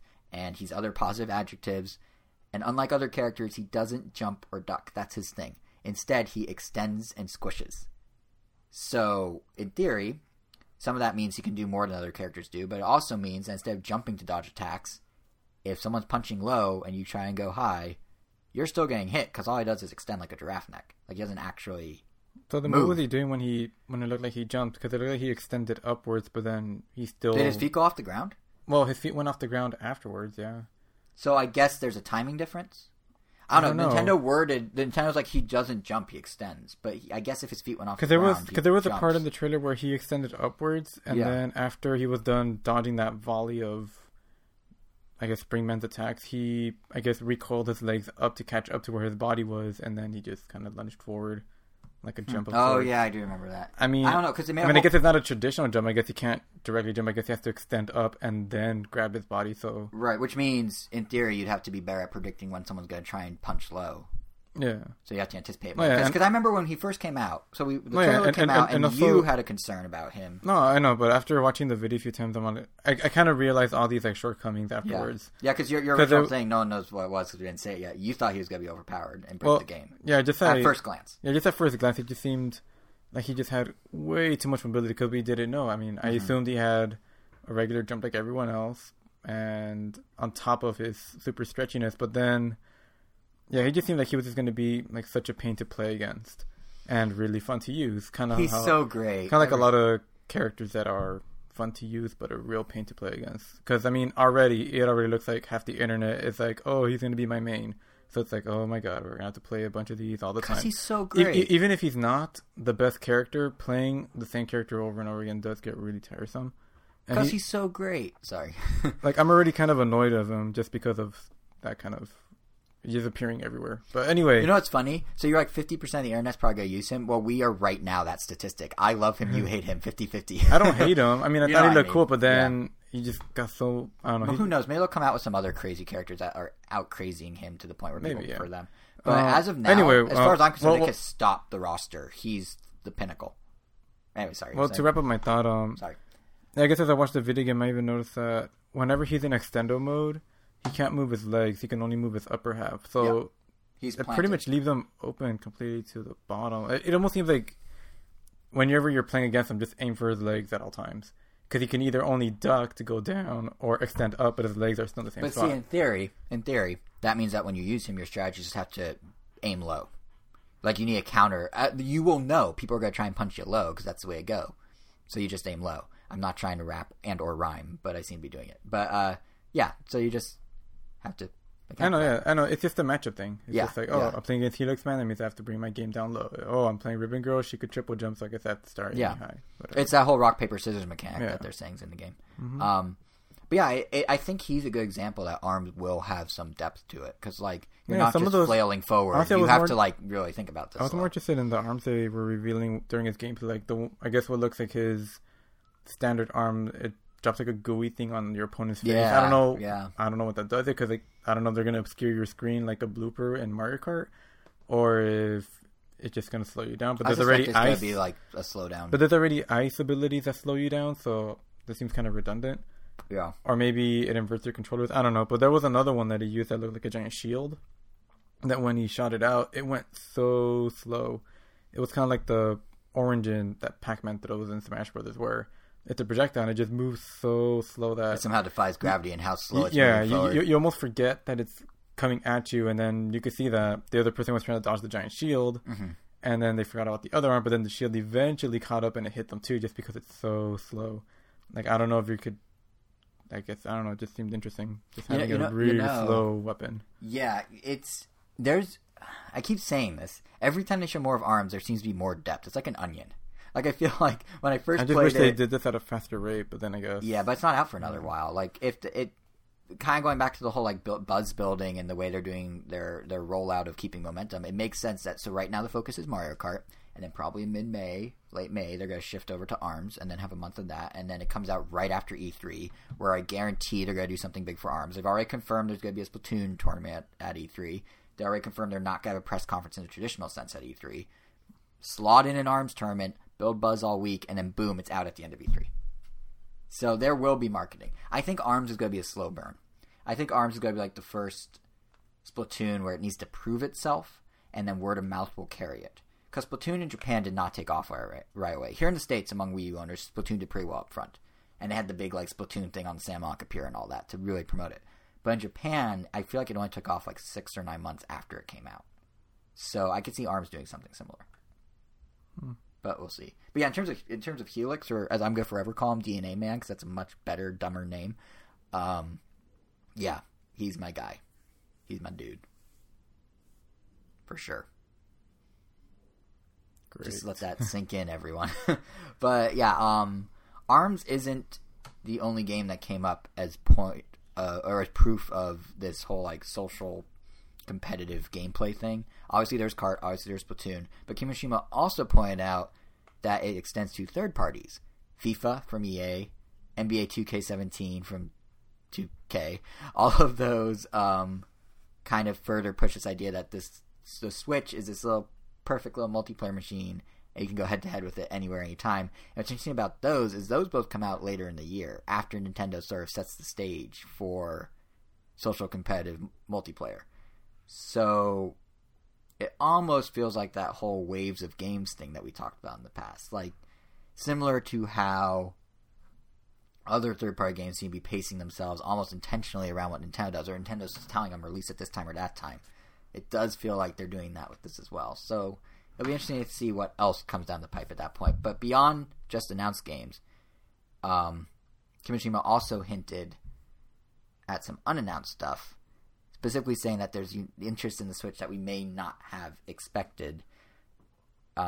He mainly is talking about, I think he worded as unique features of the Switch that third parties are interested in. But that also means there's unannounced games. And one of those games popped up recently in a rumor, assuming it's true. Who knows if it's true? But supposedly Final Fantasy VII is coming to Switch as a remake. You mean Cloud's appearance in Smash Bros. Had more significance? Yeah, it's almost as if Cloud being in Smash, Switch running Unreal Engine 4, which is also what powers Final Fantasy VII, and the Unreal Engine 4 Japan team saying that there are over 20 games in the works in Japan for Switch using Unreal Engine 4, all kind of conflated into this one rumor that we're getting Final Fantasy VII remake on Switch, announced at E3. This comes courtesy of a Twitter user who previously leaked information about the Switch that turned out to be correct, hardware information. And he's saying it's a secondhand source, and he's not 100% sold on it himself, but he wanted to let people know it's happening. The user's name, if you're wondering, is Distify. He has leaked stuff correctly before, so it's possible. If it happens, it would make a ton of sense. I mean, the 3DS and the DS were both like very heavy on RPGs, like pretty much RPG first. Nintendo seems to be sort of setting up the Switch to take up that mantle. You got Xenoblade 2 this year. You've got Fire Emblem next year. You have that Mario Rabbids crossover that keeps bubbling up as a rumor. Supposedly, it's actually coming out this fall now. Yeah, that Tales game that was already confirmed. You have the Tales game that's already confirmed. You have Project Octopath from Square Enix already confirmed. Xenoblade Chronicles 2. I said that one. Xenoblade Chronicles 2 again. I said that one. We're up to 6 of them now if you do the math, 2 times 3. But yeah, so the point is there's a lot of groundwork being laid for Switch to be a big RPG machine, and Final Fantasy VII would certainly fit that bill. So who knows if it comes true, but Kimishima was alluding to there being unannounced games. This rumor came up, so they seen, I was just like, perfect opportunity to bring it up. He also mentioned some announced games that we kind of haven't touched on. Minecraft. So I feel like this happens to me every time that Minecraft comes to a Nintendo system. So now twice. This happened twice. But when the Wii U one came out, I was like, I've never played Minecraft. Maybe this is my opportunity to play Minecraft. Maybe I should play Minecraft. Oh, there's a Mario mashup pack? I should play Minecraft. Those look so awesome. Yeah, and then it came out, and guess what I didn't do? I was almost tempted to get it even though I have it on PC just because of the Mario mashup stuff. Right? And then so that came out, and I was very tempted, and then guess what I didn't do? I didn't buy Minecraft. I've never played Minecraft. Now it's coming to Switch in 2 weeks on May 11th, and again, I'm like, oh man, Minecraft looks cool. I've never played Minecraft. Oh, look at that Mario mashup pack. Maybe I should play Minecraft. And then on top of that, they announced things like the map size on Switch is 13 times bigger than the map size on the Wii U version. Yeah, the Wii U one was small. Yeah. It's still smaller than PS4 and Xbox One, but it's 13 times bigger. And on top of that, you will be able to, Wii U owners who do own Minecraft, you'll eventually be able to transfer all your maps from the Wii U to the Switch, which is pretty cool. I imagine it's through like a cloud interface or something. But regardless, so now I'm like, oh, it's a bigger map? I don't even know what a smaller map is like because I've never played Minecraft. But man, I should get the bigger really map. Small. Sounds good. I was, I remember hearing it was like, I forget how many blocks. It was like 800 blocks by some other type of blocks. But I don't even think it reached like the thousands. No, it was in the thousands. I think it was like 3. Oh, you're right. It was like 3,000. Because I know the PS4 and the Xbox One were well over 8,000 or something like that. And I know the Switch is like somewhere in between. It's like 3,000 or something like that. But I don't know. I guess I'm looking it up. But I guess that's big enough for a console. I feel like I would definitely really enjoy playing Minecraft on. Well, how much is it? Oh, that's render. That's draw distance. Nope, not what we need. Oh. Well, keep talking. Yeah, I mean, I feel like playing Minecraft on a console would be fun, especially just being able to do co-op like that. Like, oh, Jason could bring a Switch over and we could do 2-player. See, and I've never. But on the other hand, the computer pretty much has unlimited map size. Like nothing's gonna do that because they're all console. No, I know that. I know that's why. But because like for so many years I've had Minecraft on my computer, sure. I've literally walked like 8 times the distance of whatever the Switch size was. Like, the Switch size, by the way, for those wondering, is 3072 by 3072, compared to the Wii U, PS3, Xbox 360, and Vita size of 864 by 864. Well, so it wasn't even 1,000 then. Yeah, you're right. Compared to the PS4 and Xbox One size, which is 5120 by 5120. Yeah, so it's closer to those, but yes. Yeah, I don't know. Like, for comparison, if you guys own Minecraft on PS4, switch it to medium. And that is the Switch map. Yeah. Yeah.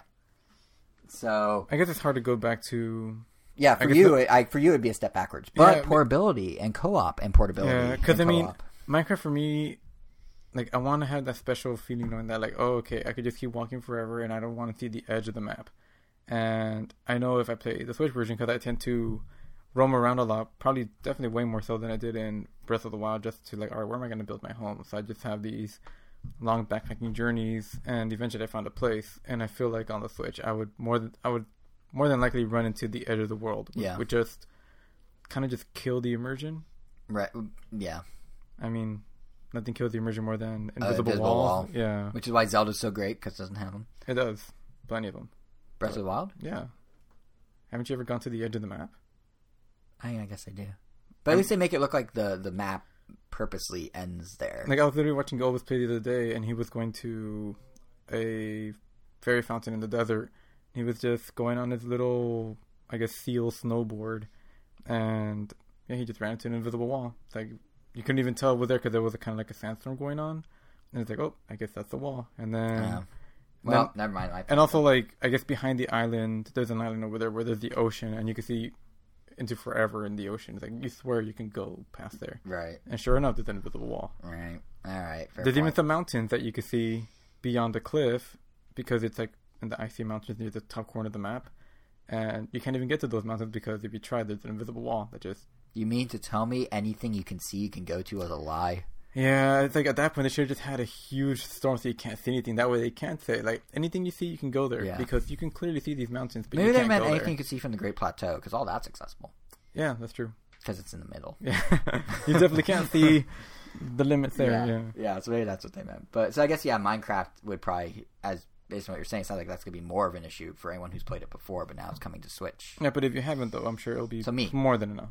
So now the question becomes, will I actually act on the impulse this time and buy it? Because last time with Wii U, I said all the same things, didn't buy it. Will you? I don't know. It comes out in 2 weeks. That seems very soon. I still have Puyo to play. I still have Mario Kart to play, and Mr. Shifty to play some more of, even though... So you're basically going to get it. You have more than enough time, it sounds like.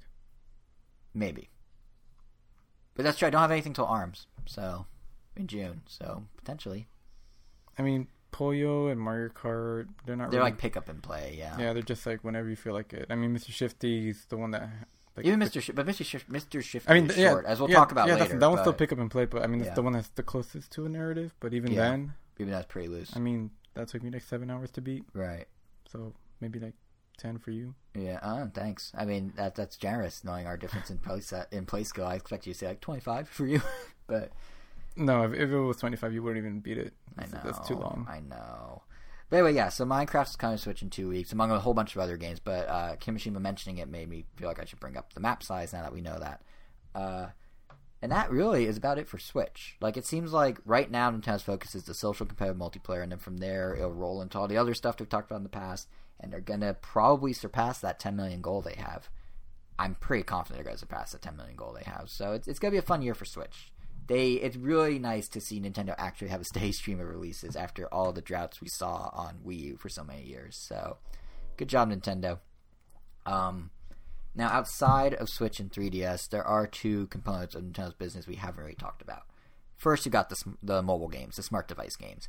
Right now, Nintendo, as everyone knows, has Miitomo, Mario Run, and Fire Emblem Heroes. It's a pretty big business for them. Together, the three of them have brought in over $179 million in the past fiscal year. And they continue to work on all three. For example, Mario Run just got the ability to display your Mii from Miitomo, complete with whatever outfit you're wearing in Miitomo, within Mario Run. And they're going to keep doing little things like that in the future, which is kind of cool. But what I find interesting is that some of Nintendo's release data tells us, without actually saying it, what type of play or pay structure we're going to see in the future on their mobile games. And I think what's going to happen is they're going the traditional free-to-play route. Say goodbye to stuff like Mario Run. So Fire say Emblem. hello to stuff like Fire Emblem. And the reason I think that's happening is because Kimishima said Mario Run's downloads are closing in on 150 million. That's a lot of Mario Run. Fire Emblem Heroes, meanwhile, has a tenth of that, so about 15 million people. However, Fire Emblem has made more money overall with the tenth of its user base than Mario Run. Whoa. Yeah, and Fire Emblem's still in the top grossing of the App Store as we speak right now. So Get out of here. yeah, so I think what that says is future Nintendo mobile apps are going to go full free-to-play. I mean, granted, Nintendo's still trying with Mario Run. That 2.0 version that came out in March, or I think it was March, they gave people more to do before they play. That should help in a way. But you really can't argue with the fact that I don't see it anywhere. You don't? Well, at the time I don't have my phone. Like on me. new apps we love or new games? No. we love? Go to top grossing. Oh, there are categories. Top charts. Top grossing. And Scroll. Should be within the top 15. it is number 10. There you go. Huh. I didn't lie. This is, for those listening, this is as of Saturday Beaten afternoon. by Tinder, YouTube, and Pandora in that order. YouTube, really? That many people are buying YouTube Red? Yeah, YouTube that. No, well, just regular YouTube, but I guess it's because of that. Yeah. Yeah, it's on number 8. Oh, YouTube TV. That's why they launched their TV streaming service. It's like $30 a month. But anyway, yeah. What this tells me is even though Mario Run... Arnold Schwarzenegger's game is on number 3. Really? Mobile Strike. Oh, Mobile Strike. Okay, I thought you meant a game starring him.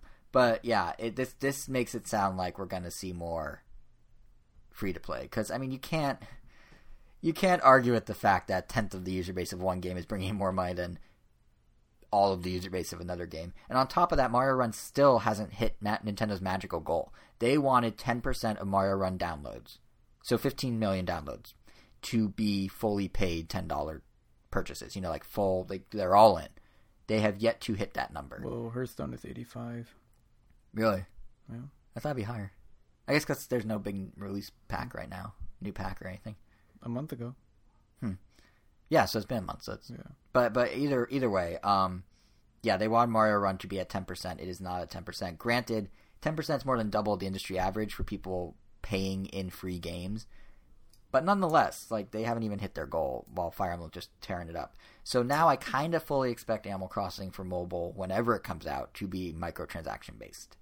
Without actually saying it, Kimishima basically said it. He said, I'm just going to read the whole quote. We believe that this process of experimentation with purchasing systems, services after release, and with the synergies brought by our existing business has given us valuable insights this year that will help grow the business going forward. To me, that sounds like he's saying, we got our info, we're going with our plan. We got Fire Emblem's results, we're going with Fire Emblem.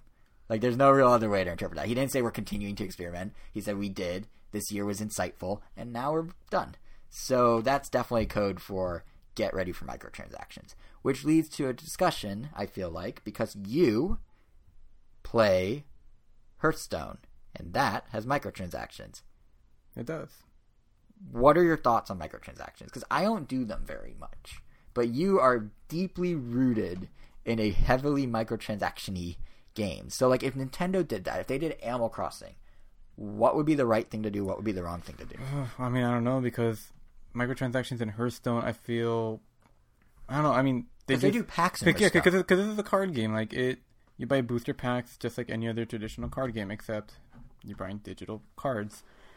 And the thing about this one is that, I don't know, Hearthstone is, I would say it's pretty generous with how it gives you free packs. It's really easy to get free packs. When a new expansion comes out, you can you could pre-order the expansion for $50, and you get 10 bonus packs on top of the regular price for what you would get if you paid $50. But on top of that, I remember when Whispers of the Old Gods came out, that was the name of their expansion, 4 expansions ago. they gave away like 13 packs over the course of like a week. And then for Community of the Gadget, they also give away like about like 6 to 8 packs. And for this last one, they also give away like 8 packs. Like, and then on top of that, every single day they have these quests where you could earn coins, like 50 to 100 coins. Every 100 coins you could exchange for any pack you want from the store. So you don't have to use real money. Oh no, I played over a year without spending any money, and I got pretty much every card I wanted just because I just saved diligently and just which is basically and money. And the nice thing is that unlike real life card games where if you don't get the card you want, you're kind of screwed. You either have to buy more packs and hope you get it, or buy it off of someone. But in this game, because they don't allow trading, because it would basically break their revenue system, what they do is you could disenchant cards for dust. So a rare card is worth like 10 dust. An ultra rare card is worth 400 dust. And you can craft any card you want from any expansion anytime, as long as you have the dust. Right. So if you save up enough cards that you don't want or whatever, you can literally make any card you want. And every once in a while, like there'll be balance patches, and if they nerf a card that you have, you can refund it for the full amount and just make another card. So no, they're pretty good about that. And also like because they completely get rid of the last. You're only ever playing with the last six expansions. So anything older than that just gets completely booted out. So you could just dust everything, and then you have more cards to work with. So basically, microtransactions are totally fine if Nintendo takes the route they've taken with, say, Fire Emblem. It feels completely unintrusive. Like I've actually spent on this last expansion that came out, because I've invested so many hours into it, like probably well over 100. I think we calculated that. You said this last episode, I think. Yeah, because I've won. Well, now like my total, like I've won well over 2,000 online matches. And each match is like about 10 minutes on average. So you could probably calculate how long I've played those matches I've won. But I've definitely lost way more times than I've won. So I'm afraid to figure that out. But like I have no problem throwing them like $50 for a new expansion. It's like buying another game. It's like buying a sequel, because the game it feels like the game changes. Like deck archetypes that were powerful before aren't relevant anymore. So blah blah blah. So I wouldn't mind Nintendo doing something like this for Fire Emblem feels pretty close to Hearthstone in that sense. Close. So is Pokemon Duel, which isn't Nintendo, but they're both this idea of like kind of random packs. Boosters. Like, I mean, I feel like I could play the entire game. You can play the entire game without ever investing in Pokemon Duel or Fire Emblem. That's true. It just takes a little more patience, which, if you enjoy the game, it's no problem at all. But because I can see Animal Crossing mapping to this pretty well, because you can just have furniture packs or clothing packs. Because I don't mind microtransactions done that way. Games like what's that game? My Little Monster, Musical Monster. Those are the kinds of microtransactions that I really hate. And I know like you're just playing a waiting game the entire time. At least in Hearthstone you could play to your heart's content without putting down money. In My Little Monster, it's like, you want to do anything? Oh, okay. You have to wait a minute. Oh, you want to speed it up? Use a crystal. And then everything's just waiting, basically. Yeah, I'm pretty hopeful Nintendo won't go fully that route, because Kirby or Team Kirby Clash Deluxe, which I'll explain fully at the end of the show when I give impressions, but they have a stamina bar, but they are so generous with it. Like, it will replenish itself, and you don't have to do anything. Like, you level up in the game. It's like, here, full stamina. I'm like, oh, okay. Or, like, you beat a level. It's like, here's a little more stamina for you. It's like, shouldn't you be taking it away, not giving it to me? But whatever. So, if Nintendo's that generous, and if they do, like, the randomization pack thing like you're describing, perhaps them going all in on microtransactions isn't so bad. But if they go the Farmville route, which is kind of your My Little Monsters example, then that might be a bit much. Yeah. So I guess we're gonna have to wait and see. But it's, it is interesting that like over the year, like microtransactions have such this negative connotation with them. You always assume it's the Farmville approach. You always assume it's the that sort of waiting game that you constantly have to do. But this whole rebranding to free to play or free to start, depending on the game, that makes it A, sound a lot more friendlier, but B, it has managed to wipe away a lot of those negative connotations. So perhaps, since Fire Emblem is considered a free-to-play and not a microtransaction base, even though they're one and the same, just that framing seems to make it not so threatening. So maybe this is fine. Maybe Nintendo doing this isn't a big deal. But it is definitely new territory. Yeah, I mean, microtransactions in general just have a pretty negative stigma. So I feel like this is a good way to... I think Nintendo could put themselves on the right foot. Like, so far, they haven't really done anything that I would consider like Right. shady. And if Fire Emblem was so I guess some successful, people they would. never need to. I guess some people would have considered Mario runs things shady. So Oh, a lot of people did. so that's why I guess they're reviews. not really on the right foot. And But they are with Fire Emblem. Yeah. Like, even though it's a gacha system where it's like you're basically gambling. Yeah, or even It's fine. Miitomo. Like, Miitomo just bought the items you want to buy, and that's Yeah. that. Yeah. Miitomo's weird because, like, that seems like the literal ideal free-to-play game, and yet Nintendo never talks about it. Probably because users dropped off completely, but, like, they never talk about this worked or this didn't work. They're just like, hey, you can now put them in Mario Run if you want. That shirt you bought works in Mario Run. It's like, okay, but how did that do for you? Are we going to see more Miitomo? Like, who knows? But, yeah. it's just kind of there in the background. But yeah, that's really pretty much it for mobile. They did not date Animal Crossing. They did not give any information on Animal Crossing. They said they're going to do 2 to 3 mobile games a year still, as they promised. We have no idea what the other ones are. We have no idea when it's happening. It's weird considering Animal Crossing was supposed to be out last March originally. And now it's just like disappeared off the face of the earth. I imagine summer sometime, but who knows? And also you gotta wonder, like, they're doing this Halo effect. They're doing the synergy thing, like the Halo effect of Pokemon. They want to do that with all of these, presumably. I mean, Kimishima said in that quote about how they can have synergies with our existing business. But what will it be different games for different systems? Or are they just going to be like Animal Crossing goes great with New Leaf? Or is it going to be like Animal Crossing goes great with Animal Crossing for the Switch? And then will the game after that be like Fire Emblem goes great with Fire Emblem Echoes? I mean, that's already happening. That's going to be the pairing. They're already starting to put Echoes-related content into Fire Emblem Heroes. So they're just going to, like, each game has a different corresponding system, so to speak? Or are they going to eventually try and shift everyone to one thing? Like, I would guess they're doing separate because they're running them as separate businesses, 3DS and Switch, but still, it is kind of interesting that, like, they're now confident enough with this strategy to not just be like, come to the Nintendo side from your iPhone, like, join us in the Nintendo world, and being like, get both the systems, or if you like this game, get this system, or like that game, get that system. So it'll be interesting to see how it fully pans out over the next year, I guess is the takeaway. There's one final bit of business to cover. oh boy. Yeah. It's that pesky NES Classic Edition. Oh, that. Yeah, so it turns out Nintendo managed to sell an impressive 2.3 million of them before they pulled the plug a couple weeks ago. And that's definitely a huge number for a little one-off system that Nintendo only originally planned to sell during last holiday season. Reggie told Time as much, saying that the original goal was to only sell NES Classics through the end of 2016. We really just for the expected holidays. not many people to want them. So That's what he's saying. But do you think that's sincere? Yes. I think some of the other stuff he said, not so much, but I think that one is. He basically was like, yeah, we were only going to sell it through the holidays. Everything that we produced in 2017 was extra on our end because demand was so high. He then, in a rare move for Reggie, or for Nintendo as a company, apologized to people who couldn't get one and said, I will buy you one personally. no, I wish he said that. Here's what he said. This is where things start falling apart. Okay. Quote. This is a quote. From our perspective, it's important to recognize where our future is and the key areas that we need to drive. We've got a lot going on right now, and we don't have unlimited resources. That is why the NES Classic was discontinued. They got a lot going on right now, and they don't have unlimited resources. So, in other words, Nintendo wants to release new things, so they stop making the old thing. That I get. But what I don't get is Nintendo as a company was a multi-billion-dollar war chest. They can start another assembly line. They don't have If unlimited resources. But they have money to get more resources. Resources are clearly limited.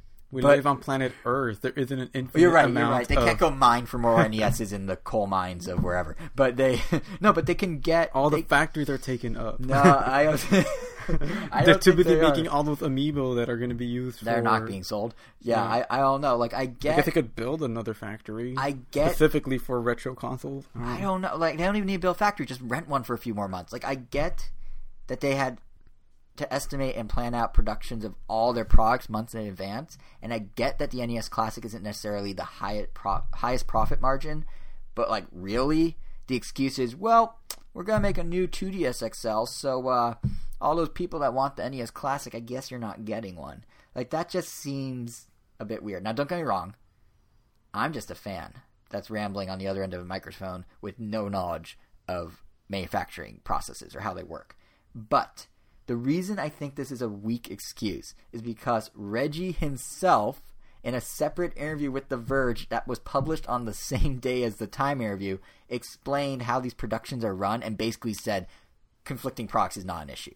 Which, like, why would you tell one thing and then go to the other and say the polar opposite? But yeah, he admitted that they misjudged demand. He said that they can then go in and make adjustments based on marketplace response. First of all, admitting you misjudge demand is like the most understated way of saying. He specifically said, sometimes we make mistakes. No, you've had it with Amiibo, you've had it with NES Classic, you've had it with 3DSs now, you've had it with Switch, you've had it with Wii, you've had it with, not Wii U, but basically everything else under the sun. So, like, it's a little more than just, like, occasional whoopsies. Like, this is a casual, this is a repeated thing that you do. But regardless, he explained they can make adjustments based on the marketplace response. They've done that once already with extending the NES Classic. So why not just do it a second time? Like, he pointed out in the interview that different products don't have a one-to-one effect on one another. Like, they can do the NES Classic and produce Switches simultaneously. They can do the 2DS or the 3DS and the Switch simultaneously. They may share some components, but they're made separately, and that completely undermines his thing about, well, we got to look towards the future, and we don't have unlimited resources, after saying they're completely independent of one another, and we can just throw more money at it. So that leads me to say, Reginald, Mr. Fils-Aimé. Phil's Anime. I think you're slightly fibbing here. I think, I'm sticking with my guns from last episode, I think they're Disney vaulting. That was my theory last episode. The idea that they plan to bring the system back in the future, but in limited runs to ensure every single one is sold to a person for maximum profit, etc., etc., etc. I think that's what's going on. I will concede that there is a new contender that may be part of why Nintendo stopped the NES Classic Edition, and it may be part of the key area they're filling, and that is, according to Eurogamer, the same Eurogamer, by the way, that correctly leaked the Switch, a mini NES is coming out later this year. So maybe Reggie's right. Maybe I don't have limited resources. Maybe the Switch and the 3DS and the Classic live in harmony. But I could see how they're taking the Raspberry Pis, essentially, from the NES Classic, throwing a Linux distribution on those with a Super Nintendo emulator, and putting it in a new plastic shell on the same assembly line they were previously using. So, to counteract everything I just said, okay, Reggie, maybe you do have limited resources, but you could just maybe announce the Super Nintendo instead of, like, trying to dance around it and contradict yourself and all that. But anyway, point is, we're probably getting a Super Nintendo Classic by the end of the year.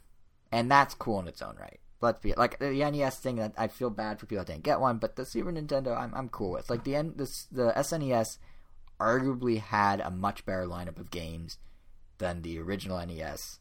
And if you put them all on one device or a selection of them, that's pretty cool. And I know, like in your case, you said you'd buy one if it was a Super Nintendo one, right? I did say that. Still true? Yeah, I would say so. Because the thing is, I would probably never play it, but it's I barely played the classic NES. I played it a little at first, and now it's just. Like, I mean, honestly, I don't even know what games I would want on it, let alone what games I would hope it has. Honestly. See, that's what I was about to ask you. Like, honestly, I feel like I don't really care what it has. I'm honestly more concerned with just the plastic, the collectible nature. That was me with the NES like, Classic. Honestly, it was really fun, but like I bought it for it, not for what it had. Yeah, on because it. I don't. Yeah, definitely. I mean, because if it were up to me, I would have my Super Nintendo somewhere on display right now, but it's a little too big just to have nice and comfortable. Also, it's probably all yellow because the plastic one bad over here. Mine's made it through okay. Oh, that's good. Most haven't. So yeah, mine's never really got any direct sunlight. Yeah, but I mean, a small Super Nintendo would fit perfectly anywhere. So yeah, so as far as games go, it doesn't matter. I mean, it's fine because even I mean, sure, I could say like, oh, I mean, I love the Donkey Kong Country games, but I'm playing the Donkey Kong Country 2 right now, my favorite one of the trilogy, on my 3DS. And other than that, I feel like they need everything else. Like, I mean, I recently played the Mega Man X games for the first time on the Wii U. I played Super Mario World again, like on the Wii U also, or on the 3DS. I forgot which one they came out on. I feel like they need to do weird games. That's. Yeah, for the masses, give me games I haven't played before, which might be hard. I mean, I've thrown Monopoly on there, but I don't know. For the masses, Mario World, Super Metroid, the Donkey Kong trilogy, Zelda, any of that would make sense, and they're going to put them on there because that's what's going to sell. But for the core fans who maybe want this for more than just plastic, they need to put weird stuff. They need to put weird stuff. Like, I want Uniracers.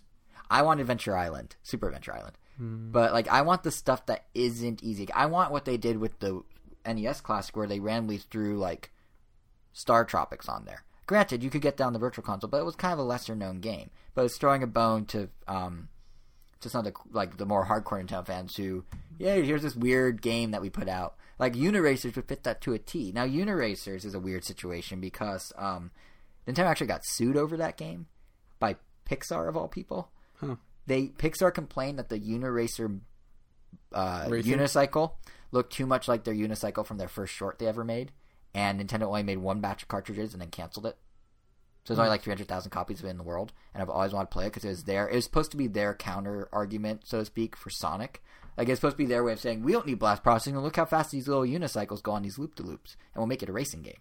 But I'm really intrigued by it. I've heard it's really fun, so that'd be cool to see. So or like Super Adventure Island is just fun.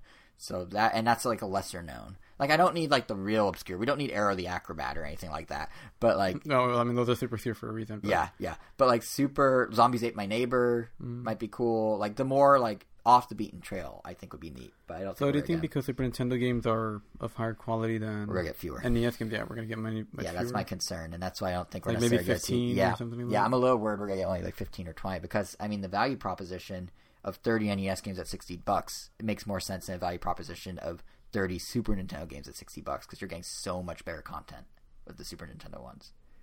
So I don't know if it's 15 games at $60 and they're all the mainstays, you know, the Mario worlds and the Yoshi's Islands of the world. Yeah, it loses a lot of appeal to me. Now I'm still gonna buy it for the plastic, like you're doing, but I will have basically no interest in actually playing it. Yeah. And the problem is, if they do that and they lose us core fans, in some regard, you know, like, because not everyone's going to be like, I'll buy it for the plastic. Like, if it's all games we're familiar with, they also run the risk of simultaneously losing the casuals because they may be turned off to the idea of getting the Super Nintendo Classic after the NES Classic was impossible to find and then basically canceled and pulled out from under them before they ever had a chance to buy it.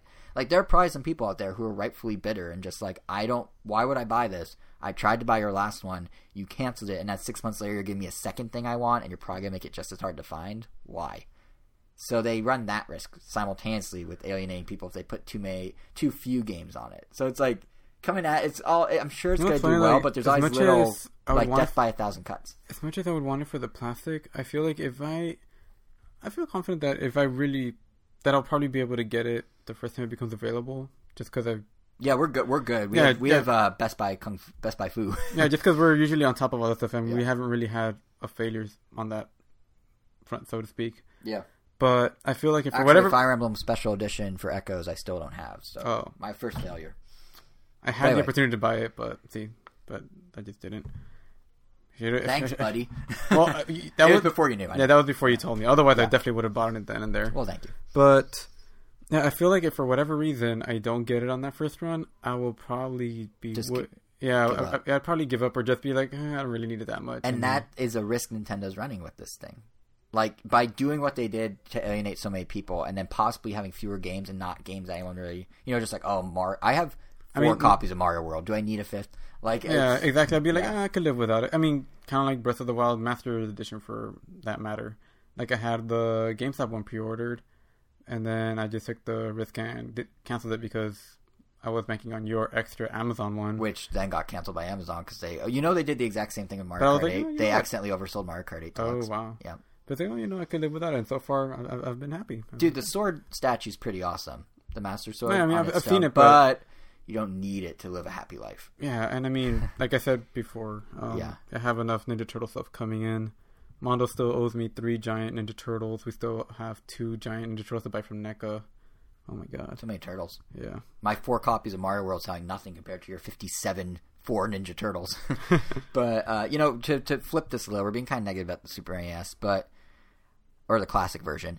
I'm hoping on the flip side, Nintendo could use maybe even, like, it'd be cool if they use this as an opportunity to correct some of the wrongs of the original, like a longer controller cord perhaps, or maybe even go, crazy idea, wireless controller. But then it's not authentic. I know. So longer cord. We'll do longer cord. This one will yellow in time too. Oh, that'd be great. Or get pre-yellowed. Have 2 versions come out so collectors have to buy double and go through double the hunt. This one yellows whether you like it or not. Even if your original one never yellowed out, this one will still. It yellows with heat. It's like when you pour the hot liquid in a cup and it like fills up the color. Oh, that's true. Just pour hot liquid on your Super Nintendo Classic. And if you dip it in cold water, you'll back to normal. Yeah, exactly. It's actually a sponge. It plays no games. But no, what I was going to say is like a longer core would be nice, but what would also be awesome, and is never going to happen, is I'd love for them to put an eShop on it.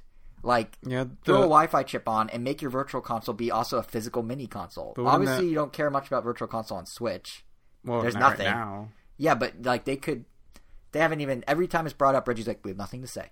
Like, just, it's not a high priority, but everyone that's buying these little retro systems will buy more games on those systems. People are hacking the NES. I feel like if they're going to do a Super Nintendo at that point, they should just do what the Sega Genesis does and at least have a working cartridge slot. So if you already have games, it just works with your games. Yeah. Honestly, that probably would be really cool. That entices a lot of people. Yeah, because, I mean, you might not even have to include games. That could be their other way. Just have it come with one game or something. No, they probably need it. Well, not that many people have it. They would probably, that's how you get away with putting only 15 games. Yeah, that's true.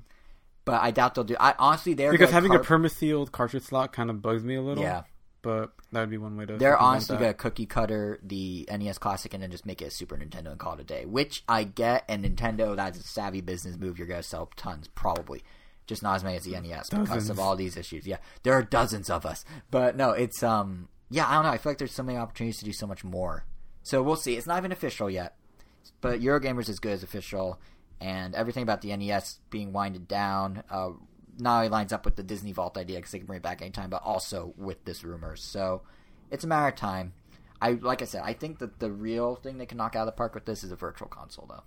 Like, that would be genius. They could even re-release the NES Classic with the Virtual Console built in. Wi-Fi chips aren't that expensive.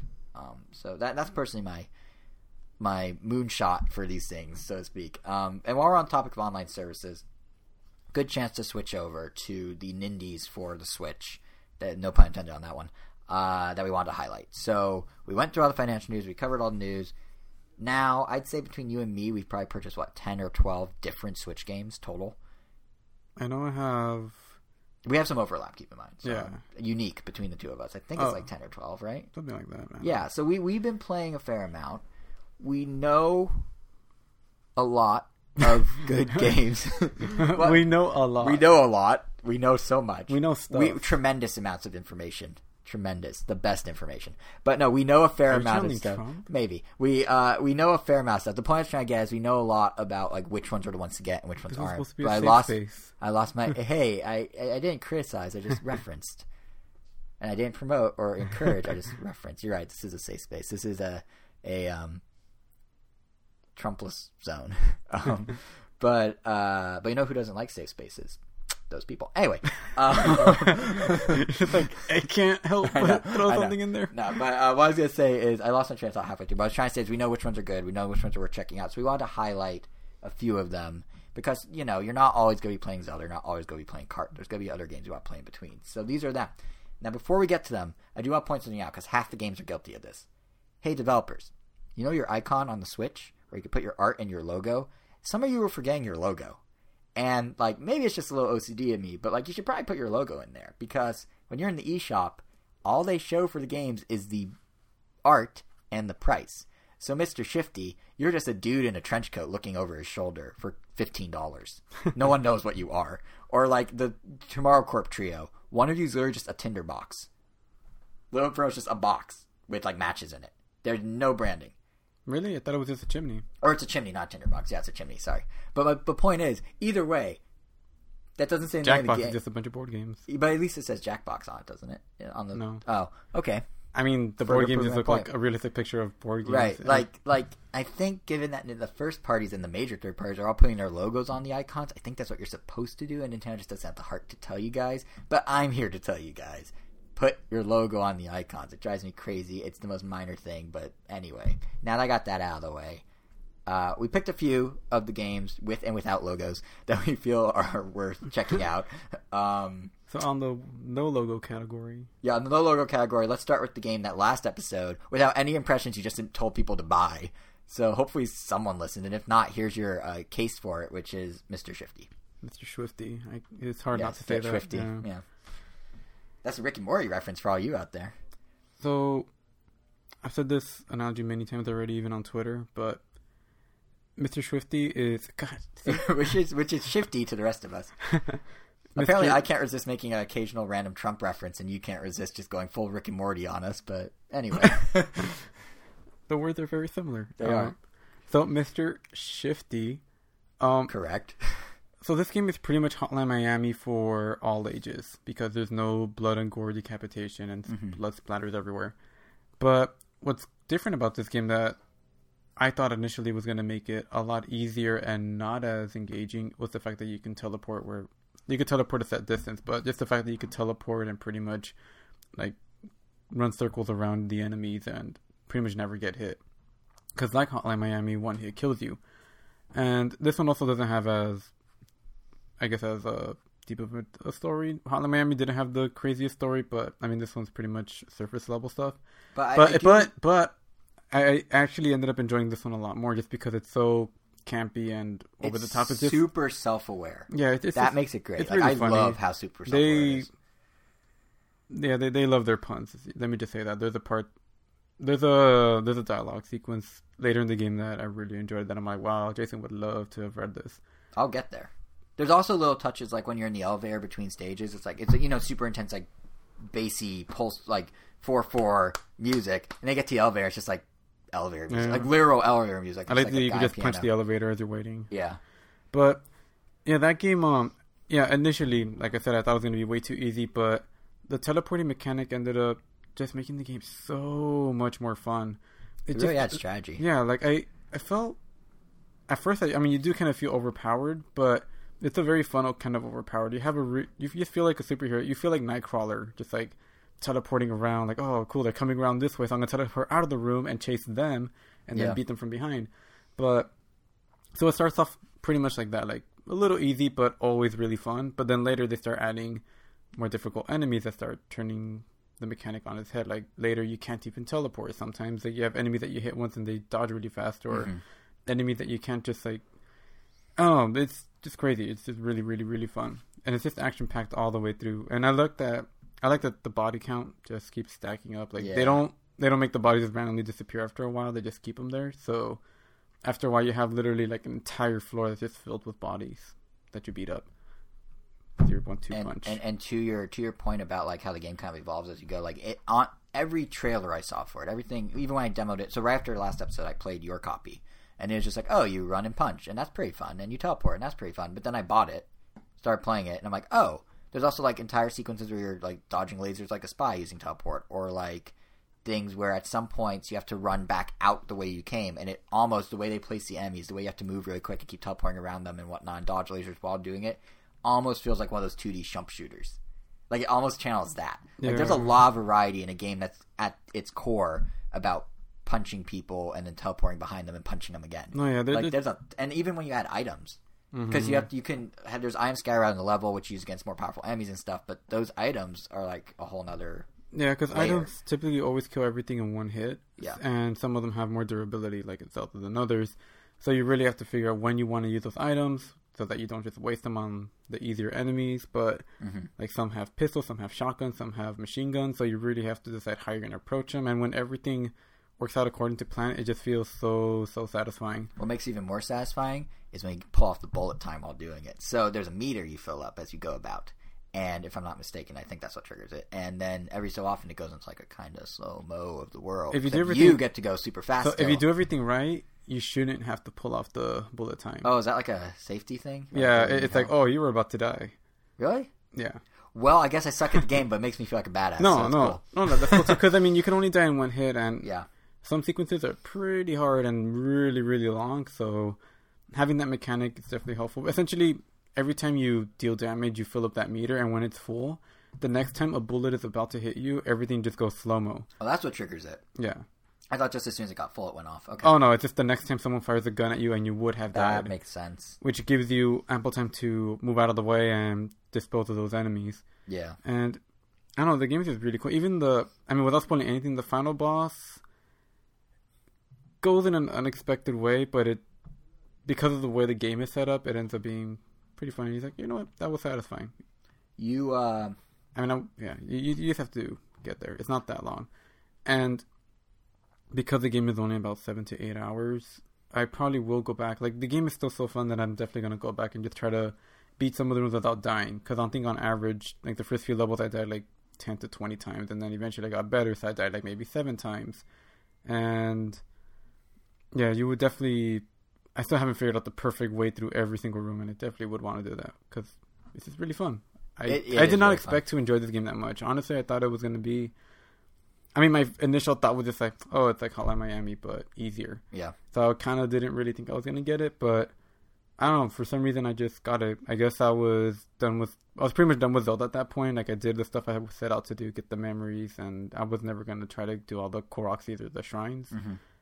So I'm like, I need something else to play, and this was one of the few options, so I got it, and I definitely don't regret it. And then you sold me on it, and then I got it. Now we're selling you guys on it, hopefully listening, because it's really good. But you should be aware, everyone listening, that if you do buy it within the next couple weeks, there is a known issue with the frame rate. They are patching it in the next couple weeks. But even early in the game, but really bad towards the end of the game, it bogs down. Sometimes it does a millisecond pause when you like hit someone or something, which is super satisfying when combined with the HD Rumble. But that's when you want to feel like a badass. When it doesn't do that and it slows down, that's due to these frame rate issues. And it's been kind of this weird back and forth. The developers were like, just buy the Steam version if you're unhappy. And then the publishers, like Tiny Build is like, or Tiny Games, is like, whoa, you can't just say that. We're going to do a patch. Give it a couple weeks, guys. But so they're storing it out. Everything will be fine. But be aware that like it's to the point where it's been detrimental to some people playing. Yeah, I mean, online, so I admit that I've definitely died a few times because of that frame rate hiccup. Like, sometimes they'll freeze me as I'm trying to, like, run away from enemies or something. But that doesn't happen so often that I would say it detracts from the experience. It's just something to be aware of. Honestly, it's no different than Breath of the Wild when that has slowdown. I feel like everyone acknowledged the fact that Zelda had plenty of slowdown, but everyone seemed to be like, oh, but I still enjoyed the game plenty, so who cares? I suspect it's because this is a 2D top-down game versus a massive 3D world with 1,000 individual blades of grass blowing at your feet, but they'd probably just have it holding it to a different standard based on its graphic fidelity. It definitely is, because I mean, I still enjoyed it as much with it. I mean, I honestly forgot that it had that issue. Right, yeah, but I just wanted to bring people's attention because some people are sticklers for that, so just in case, they are patching it. So like in my case, I was like, I'll buy it anyway, like, because the patch will come and I could play it in the meantime. But for some people who that bothers, give it 2 weeks. That's all. But still buy it. It is totally worth it. Yep. We didn't really touch on this. HD Rumble. Really cool in this game. It's okay. It does different shakes, different vibrations for different surfaces. Like, you could definitely tell it's there, and it's pretty cool, but it's... I think it's neat. So, like, if you punch a filing cabinet versus a wall versus wood versus concrete, whatever, versus elevator, it does do different vibration patterns. And not just like, oh, it's like bzz, bzz versus bzz, bzz. I mean, like, literally, it feels different. They don't feel like their actual thing. No, I know. But they all feel different from one another, which is kind of a nice No, touch. I mean, like, I noticed that, but it's, I don't know. I guess until we get the next ball count equivalent, I'm probably, I don't know, HD Rumble, I don't know, it's just in a weird spot with me. Sure. Kind of like, well, what'd you think of it in, so real quick, are we... Yes to Mr. I almost said Swifty. Yes to Mr. Shifty. Well, yeah, I mean, I recommended it over Snake Pass. Yes, so, game number 1 of our list, done. Now I'm going to transition with the HD Rumble thing. What do you think of it in Graceful Explosion Machine? Because isn't that supposedly a showcase for it, too? I barely noticed it. Really? Even with the... Interesting, because that's one only you've played. And we want to talk about it, but you're the one. Because I also, first I thought maybe it was just the Controller Pro, because that's what I play all the games on. Mm. And I played it with the Joy-Cons, and you could definitely feel the vibrations more, but I could still barely notice it. I'm like, what are people talking about when this is like a good showcase for HD Rumble? Doesn't it vibrate the part of the controller that matches where your ship is hit? I mean, kind of, but it just feels so subtle that I could barely tell it's there. The only time I guess you could feel anything is when you're like close to dying. It kind of gives off like a equivalent, like kind of like a pulse, which I'm like, all right, I guess that's cool. Like, you don't really have to keep track of your health, because as soon as you feel the pulse, you know you're close to dying. Yeah. So that's a good application of it, which I'm totally for, because it keeps your mind on the action on the enemies instead of your ship or the HUD. Right. But I mean, I don't know. I guess I was expecting more. I was expecting like, oh, when I'm shooting the minigun equivalent, it's gonna vibrate into. And when I'm shooting the laser, it'll feel different. Right. Kind of like Mario Kart. Like when you're revving up, like it actually feels like your tire is like skidding inside the controller. Yeah, the Mario Kart HD Rumble is nuts. I mean, we'll get full impressions of Mario Kart next episode because we've like something like that. Like that, I feel like kind of after the immersion. Now I'm kind of looking forward to like the start of every race just because of like that revving up. Not only that, but even when you're race, like the way it works with like items and everything, like it just it feels so good. But we'll get to that. Graceful Explosion Machine.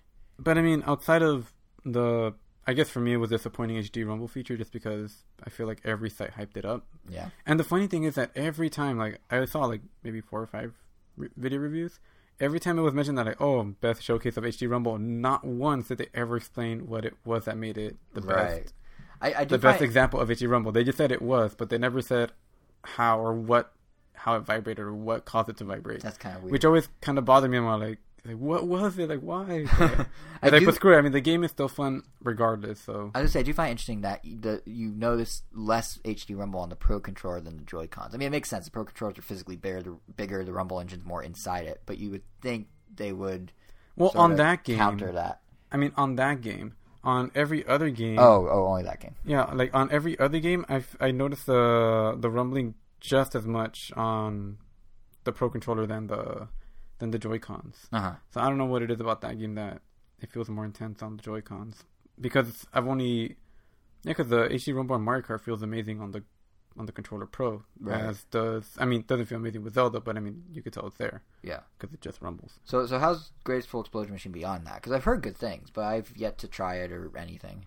I mean, it's cool. It's another one of those games that I didn't expect a lot from, kind of like Mr. Shifty going in. It's also the cheapest of all the ones we're talking about today. Just because I thought, all right, so it's just another like a side-scrolling shooter. Like it just seemed so simplistic that I could probably skip it. Mm-hmm. But once again, like I beat Mr. Shifty, I had nothing else to play, but I really wanted to play something, and I've only heard good things about it, so I gave it a shot. And I guess the system they have in place of switching between your machine gun, the laser, the missiles, and I guess a beam of sorts that revolves around your ship to deflect enemies and just kill stuff. Mm-hmm. Like that actually ended up being really cool, and it wasn't something that I expected that you had to really manage, because if you're just constantly shooting your the weapons are positioned the same way they are positioned on the face button. So the topmost button is missiles, and on your screen you have a diamond, and on the top you see missiles. On the left you see your blaster, on the right you see the sword, and it's mapped the same way. And holding down that button shoots that weapon. And the missiles overheat if you hold it for too long, so you have to make sure you don't abuse of it. But then everything else uses this meter on the bottom that you refill with orbs you get from killing enemies. Uh-huh. And you definitely want to. It's just fun, like trying to keep track of like which ones you have to use on when. Like you don't want your meter to run out and and also be overheated. So you have to choose your battles. You have to kind of run away sometimes, but then you also don't want to deplete your. I mean, you also want to get a high score, just because this game, I've never been too big on time attack games. Mm-hmm. I never really care the high score. I'm just like, let's just beat the level. Mm-hmm. But this one, I definitely want to keep my high score for some reason. I don't know why. I will say, from an outside perspective, the game has quite a style to it. That's really cool. It's like kind of flat vectory graphics. It uses emojis to like give you like heads ups of how good or bad you're doing. Yeah, it's good to know there's good gameplay behind it, because I've only seen footage. No, yeah, it kind of reminds me of Pixel Junk Shooter in that sense. Because that game was also pretty simplistic. But I mean, I definitely recommend it. It's pretty cheap, and it's just a fun little shooter. Yeah, it's only $13 compared to, just to give people some pricing of what we're talking about here. Mr. Shifty, we didn't mention, is $15, and Graceful Explosion Machine is $13. So I mean, I like that. It just has like, it's kind of like Faster RMX in the sense that you know exactly what type of game it is, but it has this own little mechanic that makes it its own. Right. Because like most games of that nature, you just have a weapon that you could just infinitely shoot, and all you're doing is really focusing on dodging. But this one has you also manage your your energy and your overheating. It's funny because that analogy with fast racing or fast RMX is spot on in the same way, in that like, so fast, the thing is, oh yeah, it's a typical race, but you have to manage your color. This is like, oh, you know, like orange, it's just a typical shooter, blue. But you have to manage your weapons. You have to manage your weapons. Like, it's just, I guess, another extra layer. Yeah, it's a fun, unique game, and I would definitely check it out, especially if you have a few extra bucks to spend and need something else to play. It's just honestly those kinds of games like Mr. Shifty, Graceful Explosion Machine, even Wonder Boy, which we'll touch on next. Those are just I feel good games to play in short bites, like in between the Mario Kart and the Zelda. It's like I'll do something in Breath of the Wild, especially much more now where I'll play Breath of the Wild for like 20 minutes and be like, all right, I'm kind of done for today. I'll play something else. Because I treat Breath of the Wild like Animal Crossing. Let me check in for today. Yeah, because I mean, I've already done everything I wanted, so at this point, I'm just kind of messing around. Yeah. So, yeah, and usually unless I'm playing, I guess, through another campaign, which I'm not right now, whenever I'm not playing a campaign, I'm always switching like between games like almost every 30 minutes. So having a bunch of games like this that are really fun and bite-sized just works out perfectly. Perfect, yeah. Except for Mario Kart, like I'm freaking just playing the game nonstop just because. Well, it's only been a day. We were recording a day after it came out, so which is why we're not even talking about it in any depth because it's so new still. But we'll have plenty to say about that in 2 weeks. I feel like after I'm done 3-starring all of 150 mirrored, my gameplay will probably go down a lot. Just because. But I haven't even this actually, is what I do for the podcast. I guess it comes down to the online. This is what I do for the podcast. I haven't even turned on Mario Kart yet. It's been out for about 48 hours because it came out Thursday night in the eShop. Haven't turned it on yet. The things I do for you people listening. No, but seriously, we'll have a lot to say about Mario Kart in 2 weeks. And all I did was 3-star 150 and 200.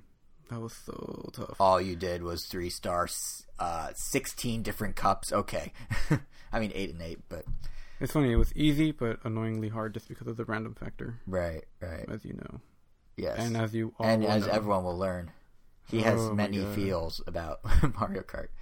I like how we're just like constantly teasing. We're going to talk about Mario Kart, but not yet. But like honestly, like I feel like it'd be a lopsided conversation. I haven't turned on. Well, I mean, everyone that wants it already has it. Yeah, so that's why it's like post-mortem in 2 weeks, basically. Yeah, so Wonder Boy. Let's get back on track here. So when you're not playing Mario Kart, Wonder Boy is the third option. Yeah, so that game's $20. It is. It's definitely more on the more pricey side, and honestly, that game. I had the opposite reaction to Mr. Shifty and Graceful Explosion Machine because at first I didn't even know. At first, I didn't even know it was a remake. I thought it was just this really nice-looking 2D animated side-scrolling like adventure game, which just caught my eye right away. I'm like, wow, it's like Wario Land Shake It, but with just much better quality animation. I love the art style for it. Like the art style is just so nice. Like everything just has this really nice, appealing art style that just flows with personality and just the way the characters move and everything. And then I found out it was a remake, and not just a remake. It's like literally everything is in the exact same position. Everything is the same. And when I saw the original game, I'm like, wow, like this game, because I saw it in that order, I was totally forgetting this game. And then when I saw the remake and then I saw footage of just that game, I'm like, wow, if I had seen this first, I would have completely known this game in a heartbeat. Because usually games, I don't know, I guess it just looks too old for me at that point. Sure. Like they kind of have that dated, like, you definitely better than any mechanics wouldn't have aged well, basically. Yeah. Yeah. But for some reason, with the art style, it makes the game a lot more fun. Like even right now, like now that I already have the game, I'm still enjoying it, and I definitely prefer to play it on with the overhauled visuals. Right. But and the only reason I'll ever go to the I guess the Master System visuals is just to see what they changed, or like, they have this weird snake thing. I wonder how it looked before, or how they came to this design. And you're like, ooh, that looks cool. All right, back to the good graphics. So that's the one thing I know about this game is there's literally like a slider, and you can just play like new graphics, old graphics, or split down the middle on the same screen, right? Yeah, like, to split down the middle is kind of more of a for comparisons. The splitting down the middle, I guess, is more of an Easter egg, right? Because they don't really tell you, and what you have to do is every time you tap the shoulder button, the bottom trigger, I think it's ZR. Yeah, ZR. It does like a wipe effect to change the graphical style, which is just a really cool visual treat. You can literally switch graphics on the fly at any time. Yeah, on the fly at any time. That's pretty cool. Most remakes don't do that. That's a nice touch. So by doing that, if you switch the graphics, it'll pan left, and then if you switch them back, it'll pan right. But if you do it fast enough, it'll pan left, right. It'll kind of like, it'll pan, or I guess the slider will pivot directions the moment you press the button. It'll reach an equilibrium. So if you do it fast enough, it'll start to slow down, and you could pretty much stop it in any position you want. So if you only want like the left third of the screen to be older graphics, you can do that. If you want to split down the middle, you can do that, or vice versa, or whatever. But I don't know, the game is surprisingly really fun. I guess in spite of the fact that it's a really, really old game, I guess it did age really well. All it needed was a graphical overhaul, which I guess is a testament to the mechanics. Like, the game was inherently just a really well-designed game that just needed a facelift. Right. And ended up just being a lot of fun. So what is it? Like a platform? I really know nothing about Wonder Boy. Is it like a platformer, an adventure platform? Would you compare it to like a Mario or like a Zelda 2 or like a Castlevania? Like a Mega Man. Like a Mega Man, okay. It's definitely, it's more like a Mega Man, except you have way more up and down travel. Okay. Like, if you fall down a pit, that's not necessarily death. That could just be another area. Like, there's just way more hidden rooms. It's like a mixture of Metroid and Mega Man. Oh, interesting.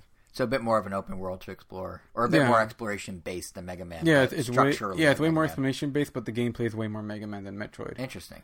And I guess its unique hook is that you start the game pretty much fully powered, kind of like a Metroid, and then you encounter this dragon, you beat him, and then right in the beginning of the game, he turns you into a dragon. Is this perhaps the Dragon's Trap that the game is titled after? Yeah, because it was the trap you went into. Yes. And when you get turned into this dragon, you lose all your hearts, and you pretty much only have the ability to shoot fire. So you're kind of like starting over, and then you see these areas that you're like, okay, I know I can't go here yet, but I will eventually want to get different abilities. And as you encounter more different dragons, you get turned into different creatures. But unlike a Metroid game where your abilities stack, your abilities completely change. So areas that were once accessible are now not accessible anymore. Interesting. So it's like a switch is flipped. Yeah. That's correct. So that I feel just makes it a little more interesting. And eventually you do have the ability to switch between them. But for a while you're kind of stuck with a new form and you have to explore the level in these new ways. Interesting. Okay, that explains the screenshots. So like the characters all look different, but it's actually the same person. Yeah. Kind of reminds me of Shantae in that regard. Yeah, it's like Shantae. If Shantae wasn't allowed to transform into any other animals at will, she had to wait until she got to the next transformation, and then at some point she could switch between them. And you could play as Wonder Boy or Wonder Girl, and the cool thing is that depending on which one you pick, the title screen changes in the beginning of the game to fit the character you pick. That's a nice touch. And even like all the art, so it becomes full on Wonder Boy and the Dragon Strap, or Wonder Girl and the Dragon Strap. That's a nice touch. And then the unlockables are just really great. I mean, as someone that's really into animation, they have a lot of storyboards, they have a lot of pre-character art.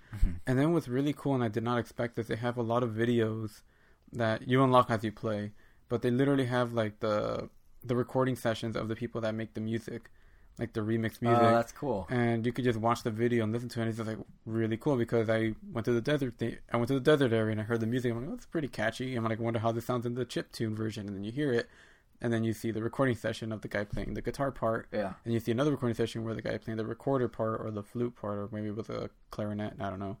But yeah, it's just really cool. It's definitely it kind of makes me wish, like, man, I wish more Virtual Console games did this. Like, I know the people that did this game, in an interview, they said that they wish, like, their dream game, I guess, would be like to do this to like the original and like Zelda, like the NES Zelda. Yeah. Because I'm like, wow, like if the first Zelda had a graphical overhaul like that, that would get me to play it. Because as it stands, I would definitely avoid it like the plague. Right, because you hate old things. Not necessarily, I know. Yeah. It's interesting because like all those extras you're showing, it's basically like it's like a DVD. It's like moving. It's when they re-release something on Blu-ray and they throw in all the extras to make it just a little more worthwhile. Pretty much, yeah. Yeah, it's like an old movie getting a Blu-ray overhaul. Yeah. Actually, no. It's like, a really cool idea. It's like when doesn't do. It's like when they did The Lion King on 3D Blu-ray. Like you got the 3D version, you got like a ton of features, you got everything. You can watch it in the old version. You can watch the director's cut version where it has that extra song that Zazu sings. That you're like, what the heck is this? But I don't want to listen to it because I have no nostalgia for it. Even though it was apparently planned for the original movie, but they cut it for time or whatever. You have a lot of thoughts on this, don't you? Yeah. I feel like if I asked you more questions, we'd be here another hour. Beauty and the Beast had the same thing, which is just weird. Yeah, they also had a cut song that I eventually heard later, and it just sounds so weird. But it's weird thinking that, wow, if this was in the original movie, I probably would also be singing the tunes to it. Right. Because of course, yeah. It just feels so out of place. Yeah. How strange. Yeah. But yeah, I wish more games did something like that, like what Wonder Boy's doing. That's really cool. Like kind of like making it more of a. I don't even know what the word I'm looking for is. It's like preserving the history of it a bit more. Almost. Yeah, because I mean, you could play the original version or this overhauled one. Like it's a really good homage to it, but It's not even an homage. I don't know. There's a word for Tribute. it. Tribute. Yeah, it's a very good tribute. Yeah, it's a way to expose people to the new one and the old one. Right. It's really smart. And so you say it's worth the 20 because 20 for eShop, for better or worse, 20 is kind of the high end of the it is. range. I would say so. I mean, the bonuses definitely really help. The graphical overhaul is just it just makes you really appreciate it because like a lot of the backgrounds in the levels are literally just a solid color. Right. But then when you go to the new one, like you could tell they went above and beyond to actually give them like personality and like an actual point. Sure. Like there's some statues that kind of it almost does world building for itself without ever even doing anything, just by being a background. Because there's some like crazy like old statues that look like, who is this? This looks like a weird knight of sorts or something. Right. But yeah, I don't know. I would say so, especially because I know like this kind of animation takes a long time, especially for it to look this good. Mm-hmm. Like, yeah, they definitely did a really good job with whatever budget they had. So, I mean, you definitely get what you pay for, I would say. So, and it's definitely it could be a longer game. So right. Yeah. So we're 3 for 3 so far with the games we're going to talk about. Let's kick it to 4 for 4 with the final Switch eShop game we're going to cover, which is Jackbox Party Pack 3. Yeah, and we've pretty much played this in the same amount of time. Yeah, so we have both played it. You own it, but I've played it over here, and it's it's funny. This game more than any other game, like you do not need a Switch to play this. I mean, you do because it's on the Switch, but the Switch is just the conduit for it. Like they could throw this if they port this thing to a smart TV, it would work. If they port this thing to an iPad that you prop up in front of your friends, it would work. Because all it does on the TV is tell you, okay, take out your cell phone, go to this website, enter this code. Yeah, take out your smart device, go to this website, enter this code. You can even do it on the computer. Yeah, it's mostly managed through the smart device. Like all your interactions are on your phone or tablet or whatever, and then the TV is just kind of the display of the results. It's really the asynchronous, or not asynchronous, it's really what the Wii U gamepad was trying to be, except you can only have one of those, but you can have like up to 8 of these, and it works really well. So it makes it really fun because everyone's already like knows how to use their phone and everything, and there's 5 different games. There's Quiplash, which is like competing witty comments and you pick your favorite. There's Trivia Murder Party, which is a trivia game mixed with like a very entertaining voiceover of a monster that's just super into what he does, and it's a mix of trivia and like rapid fire. It's pretty fun listening to that person. He's super snarky. There's Fake It, where one person, it's kind of like that game of like murder or whatever, where you have to figure out who the murderer is in your group. But there's one person, everyone's told to raise their hands for answers to questions like, have you ever done this? And one person doesn't know the questions, has to fake it, and you have to figure out who's faking it based on who raises their hands and who doesn't. Then there's also Guespionage, which is basically Family Feud, like stats about like how many people said this or how many people feel that way, but it's disguised like this Big Brother government's taking over vibe, which is kind of funny, like a spy vibe. And then there's also TKO, which is probably the best of the bunch. And TKO is very complicated. It takes like 10 minutes just to get it going. But you draw a picture, you write some like witty slogans or lines or text or whatever, and then it will match pictures to the lines, and then you pick which matches you want to like submit. And then once those are submitted, it puts up one against the other. So on our phones, we're doing all that. We're picking the shirt design, we're picking the lines independent of each other, and then they're shuffled. And then once the lines and shirts are matched, it'll throw 2 up on the screen, and we all vote which one's better.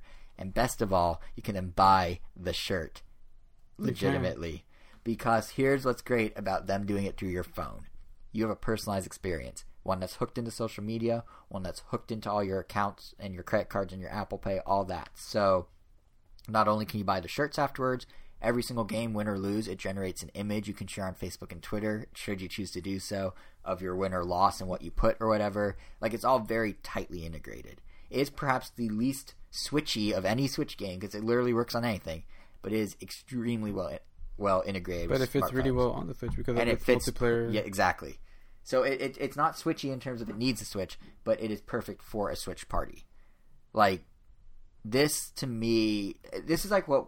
So if you had a party with 1, 2 Switch and a few other games, I feel like this is the one you end up coming back to a lot, because the thing about Jackbox Party Pack 3 and Jackbox Party Pack 2 presumably, and 1 presumably, and the upcoming 4 that was just announced, all have different games or sequels to each other. Like, you get 5 games and, it's different each time.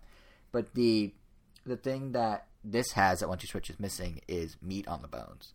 1, 2 Switch is like, oh hey, count the balls. Okay, you're done counting the balls. Done. And Or it's like, always oh, the hey, same thing. strut like a model. Oh, hey, you strut like a model. Done. Yeah. It's always the same thing. It's the same thing every time. But at least these, like, even if they are only 5 games, The variety yeah. based on what you draw, what you write, what you say, and who you're playing with, who also you're playing changes with, a lot. changes it dynamically. Like, I mean, the answer, like, or dramatically. we only had 3 people total to play with, so it definitely wasn't the biggest group. And I know for a fact, like, a few of those games definitely benefit from more people, and will definitely be a lot more fun with more people. Yeah.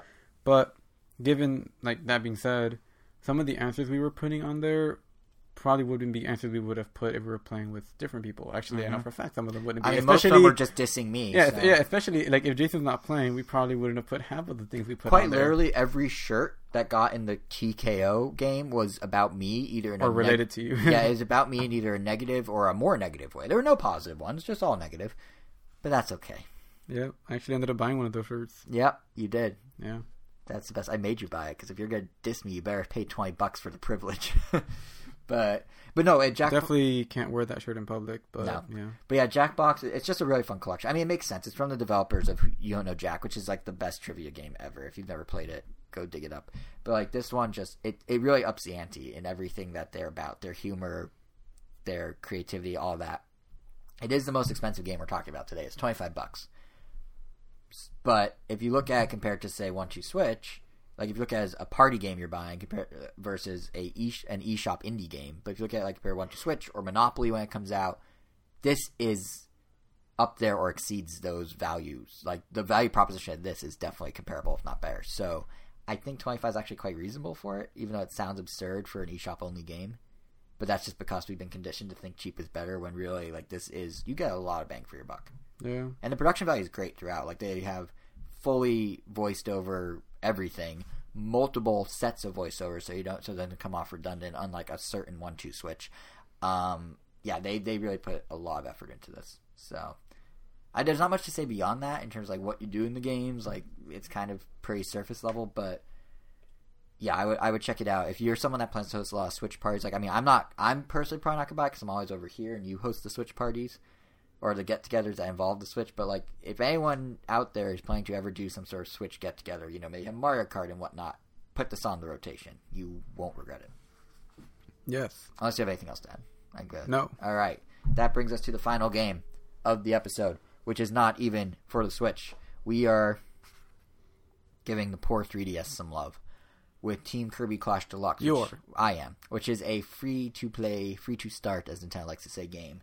And if you've ever played Team Kirby Clash inside Planet Robobot, the easiest way to describe this is it is that, but on steroids. So if you've never played it, what you're looking at is what amounts to a boss rush mode with an RPG overlaid on top of it. And as an independent free-to-start game, it is pretty fun, not gonna lie. So at its core, the game has you and 3 other Kirbys, either controlled by friends or computers, go fight increasingly difficult bosses. You then get item fragments when you beat the bosses, and you use those to build up your stats and your items in the little in-game village shop, and then you go back out and you do it all over again. So Kirby's, because it's an RPG, come in different classes now. There are 4 different classes. They all kind of mimic the RPG tropes. You've got, your swordsman, your healer, who's the Dr. Kirby in this case, your mage, who's the Wizard Kirby, and then, of course, your hammer lord. I don't know what that translates to in any other RPG, but in this one it's Kirby with a hammer. But with that team, you just go and fight increasingly difficult enemies. Like, at its base level, this is a very simple game. The battles themselves have a time limit. And then basically within these couple minutes, you control Kirby like you do a Smash Bros. Character. It's a real-time battle system. You have different moves depending on which direction you hit the analog stick when you're hitting the attack button. Your shoulder button triggers a shield that protects you and your teammates if they're within it. And you just keep walloping an enemy until he's defeated. There's no health bar on the enemy. You don't really know when he's going to be dead. He starts flashing red right before he does, but that's about it. Along the way, you can, if you hit him enough, you get special power tablet fragments, and if each of the 4 Kirbys collect each of those 4 fragments, you trigger a special attack. This is a huge, flashy animation of a special move that pretty much KOs most enemies, at least if you do it towards the end of the battle. If not, they stun, and then you can just beat them up for a while. But what keeps it interesting, because it sounds like, okay, how long can you do that before you get bored? Yeah, how long can you do that before you get bored? Well, let me tell you, you can do it for quite a while, as I learned, because really? I did. But what keeps it interesting is the variety of the enemies themselves and the variety of Kirby customizations you can do. So the Kirby universe, if you look back at it, you don't really think about it, but the Kirby universe actually has the weirdest assortment of oddball enemies that are all rather unique. There's literally a flying eyeball. There's a guy that's a cloud. There's a Waddle Dee who looks an awful lot like that other Cyclops Waddle Dee, but they actually do totally different things. One shoots lasers, one doesn't. Like, there's just tons of different enemies, some less inspired designs than others, but they all have their own weird little hooks or whatever. And you're just being tossed into battles one after another with all these different enemies with all these weird hooks. They'll often kind of utilize the 3D to like travel along the game's Z-axis. They'll come towards you and away from you. They'll have attacks that weave in and out of the Z-axis as they go towards the Kirby's, because you're fighting on a 2D plane, but they kind of give it some depth with that. It definitely feels like oh yeah, this is a 3DS game, we should do some 3D stuff kind of like design decision. But all those little flourishes do add to the variety because they all trigger attacks acting differently than they would otherwise. So that's kind of a nice touch. And for the vast majority of the battles, you get to fight along 3 different Kirby teammates, which is where kind of customization comes in. Ideally, it feels like you should be fighting enemies with 3 friends, like 3 friends in a local multiplayer setting. There's no direct online mode in this. But if you don't have anyone to play with, you can use computer-controlled partners, and they do kind of work. It's not as strategic as using friends, because you're often going to need to coordinate with teammates, like, oh, you need food because you're running low on health, or oh, let me use a team shield together, or oh, I need to revive Kirby number 3, the Hammer Lord, because he's dead. Like, all that is stuff that if you were with people in a room, you could just be like, hey, I'm going to come heal you, but when it's a computer, you just have to kind of cross your fingers and hope. I hope that computer notices I'm dead. 99% of the time it does, so it actually works out pretty well. Like, I didn't feel like it wasn't fun because it was CPU teammates. I just feel like there is room for it to be way more fun with real people. But beyond just that, they do try and give you some variety with the Kirbys, because in addition to being able to customize them with different items and whatnot, they also have this system in place called Wanderers. And how it works is you can enlist people's Kirbys that you encounter either through Street Pass or online. Now, there's no online play, but you basically press a button that's like check online is the equivalent, and then it just downloads you some wandering Kirbys. They seem to prioritize your friends list first, but there are non-friends in there too. And these Kirbys are the ones that are fully decked out by other people. They have all the crazy outfits, all the crazy items, all the stats, and then you get to use them as your computer-controlled partner up to 3 times in battle. So they don't let you like break the game by using them, but they do let you have some variety and see new things and come up with new strategies based on what the Kirbys you bring with you are based on other real people. So it's kind of like a substitute for online play. It's not real online play.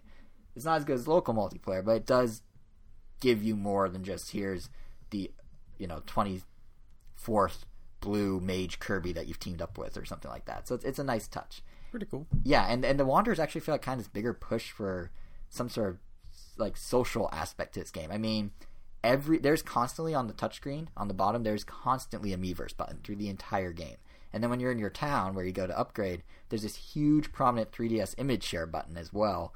And I feel like Nintendo's really hoping there's some sort of word of mouth that will grow with Clash Deluxe, because when you customize your Kirby, as I was kind of alluding to, you can dress him up any number of ways. He could be a doctor that looks like one thing, or a mage that looks like another thing, or have long hair, or have short hair. You can pose his face in different expressions. Like, it seems like they're really hoping that people would be like, oh, look at my funny Kirby, and post it online. I get more people to come check out the game, which is a pretty common mechanic of mobile games. I feel like smartphone games are always trying to get you to share with friends. Farmville's notorious for like, oh, you want to grow your crops faster? Enlist your Facebook friends or whatever. And this is kind of like the Nintendo slant on that, where it's like, oh yeah, show your friends how cool Kirby is, and maybe they'll come play too. Which brings me to the final part of the game, which is the free-to-play mechanic, which is what Nintendo's borrowing from mobile for sure, along with this kind of social aspect. And they're really borrowing a lot from smartphone games with this. The entire game, all of Clash Deluxe, revolves around a currency of what they call gem apples. Why are they not just apples? Why are they not just gems? I don't know. They're gem apples. And you earn these apples a number of ways. Every 12 hours, there's this tree in the middle of town that will be ready to harvest, and you can collect a number of apples to kind of start your session off, and those are all free. And when you're fighting battles, there are special sub-goals you can complete, or like accomplishments that will give you more gem apples, and these include, like not dying at all, or using a certain character class, or doing a certain method of killing the enemy, or that sort of thing. And then with all these gem apples you use them for pretty much everything. If you want to upgrade Kirby using the fragments you got when you finished a battle, it'll cost you gem apples. If you want to unlock certain stages, most stages unlock for free, but there's special ones that are a little more difficult and have extra challenges. If you want to unlock those, it'll cost you gem apples. If you run out of time in a battle, I remember I said there were times. Shooting gem apples. Yes, you can extend it with gem apples. If you want to play after your vigor meter hits 0, yep, gem apples. It sounds horrible, but honestly, what's surprising is how generous Nintendo is with these apples. I have yet to feel a need to pay at all, or to grind, or to do anything. Because that meter I mentioned, that vigor meter, which is essentially stamina from other free games, just with a different name, it works the same way in theory. The more you play, the lower it goes. And once it runs out, you either have to wait till it regenerates, or you have to buy some gem apples, or spend gem apples you may have accumulated. But what's interesting is I have yet to have it run out to the point where I'm actually frustrated. Whenever I level up, it fills back up. Whenever I do certain things, it fills back up. Like, not all the way, but it's constantly in flux. Like, I feel like I very rarely have needed to worry about that stamina at all. Like, for a surprisingly large portion of Kirby versus any other of these sort of free-play games, I didn't really feel bothered by it or pressured by it. I just kept playing like it was a game I paid for, which is really nice. It's kind of rewarding for that to happen. And like I said, I haven't really felt the experience of grinding for apples either. Like, if I don't want to pay, in login, you go back and do the same things over and over and get your currency that way. I mean, Kirby has that, but because of that sub-goal system I mentioned, where you earn basically apples for doing achievements, you're encouraged to go Gesundheit, and Gesundheit. Thank you. But yeah, for like the sub-goal system, you're encouraged to go back to levels anyway, under different conditions, and refight. So if you're doing that, while technically grinding, I guess, if you're doing that because you want to up your medal status on the stage, for example, you only get a gold medal if you complete all the sub-goals. So if you're just doing it as like a score attack, basically, you're earning apples along the way. You're not really grinding in a like horrible sense of the word. It's, like I said, just kind of like a score attack. So that helps to like make it less severe of a pain to have to go collect apples or whatever. And Nintendo's also pretty generous with just like rewards. Like, they know at some points your stamina will run out, and they want you to come back and play every day and, eventually spend more money. So to do that, they're doing all sorts of in-game rewards. Like, you can buy gem apples on a Sunday, and they're just going to throw more gem apples your way because why not? Or on a Wednesday, if you play, you'll get double water fragments to unlock new water items and things like that. So they're constantly trying to encourage you to come in and play, and then they even do it, they do it in ways where you're not actually spending money because they're giving you bonuses, or they're saying, hey, you weren't going to play on a Wednesday? We'll play on a Wednesday, and we'll, use your harvested tree apples that are free, and then just like play for a little bit, and we'll give you some extra water fragments. You can get a cool new water item. Done. And you can even You can even scan Amiibo into the game to get additional item fragments as well. So like, Nintendo's being pretty nice. It's almost in a way as if they're undermining their own freemium model, in that they're or you know what? Actually, let me be more precise. They're not really undermining it. They are just creating the perfect, strong, false sense of security. Like, I have played this, and I have yet to spend a ton of money, and thus they have got me hooked, or whatever. Well, you haven't spent a lot of money? I haven't spent any. Oh, okay. I'm assuming at some point it's going to reach a pivot point where I have to start spending or have to start grinding. But I have not hit that point. I've been playing a fair amount. So either they're just very nice, or they're really trying to lure you in. And whichever way it is, it worked. I mean, I can't say when it pivots. It hasn't pivoted for me yet. I don't know if there is a pivot. But it's right now, it's just a really fun free game. So overall, to kind of sum it up, I'd say that if you're playing by yourself with the computer, Team Kirby Clash Deluxe is a fun little game to play in like short bursts. But I imagine it's an absolute blast playing local multiplayer with 3 friends. Like, the whole thing kind of feels like a Four Swords Adventure or a Triforce Heroes or something like that, where it just really, yeah, you could play with a computer, but it's really at its peak when you're playing with other people locally, and that's kind of what it's designed for. What's weird about that to me is it's an odd choice that a freemium game is multiplayer oriented, because usually those games are single player focused because they want you to pay money. They want you to hit walls and have to continue. And if you're with a bunch of friends, so the Nintendo has to figure that out, or they're just being really generous. I don't know what it is. It's just an odd. It's just an odd. Just keep doing that. Yeah, it's just an odd thing where it's like co-op, but it's also free to play, but it's Coconut. also, I don't know, it's weird. It works. I mean, it works. So either way, it's free to start. So if any of you listening, or even you, Angel, can bear to go back to that low-res 3DS screen just like a couple more As I times, said, away from the glory of the Switch, if you can do it, still have it on Summer for I know. So there you go. I encourage you to try it out. I encourage everyone listening to try it out. Because worst case scenario, you don't like it, but it's surprisingly feature set. So everything is worth my time more than Smash Brothers and Rhythm I'm Heaven. not saying that. I'm saying it's surprising. Well, I don't. Well, you're asking me, is it worth? You're asking me to say, is Team Kirby Clash Deluxe your favorite game? Is what you're asking me. You're And asking I me- can't answer that. You're asking me, should I put Smash Brothers and Rhythm Heaven down for a bit just to try out Kirby? What I'm saying is, it's a fun low. It's more fun than I expected. There's more to it than I expected, and it's not as like desperate for your money as I expected. And I need a local co-op buddy, so yeah, maybe you should. And to those listening, you can't be local co-op buddies. Well, maybe you can. Maybe one of you lives where I live. I don't know, but no, I would encourage everyone to Why try don't it you out. put your address out on... Sure, everyone, you can find me in the great county of Los Angeles. But yeah, seriously, it's worth trying out. I was pleasantly surprised. So that, I think, brings us to the end of this episode. What an episode that was, am I right? But our next one hits on Mother's Day, which is March 14th, and we will have our full impressions and your many, many angry emotions about Mario Kart 8 Deluxe. We will have impressions of Puyo Puyo Tetris, plus, of course, all the latest news that may break between now and then. And I'm sure, given that ARMS is coming up and whatnot, that there's going to be plenty of news.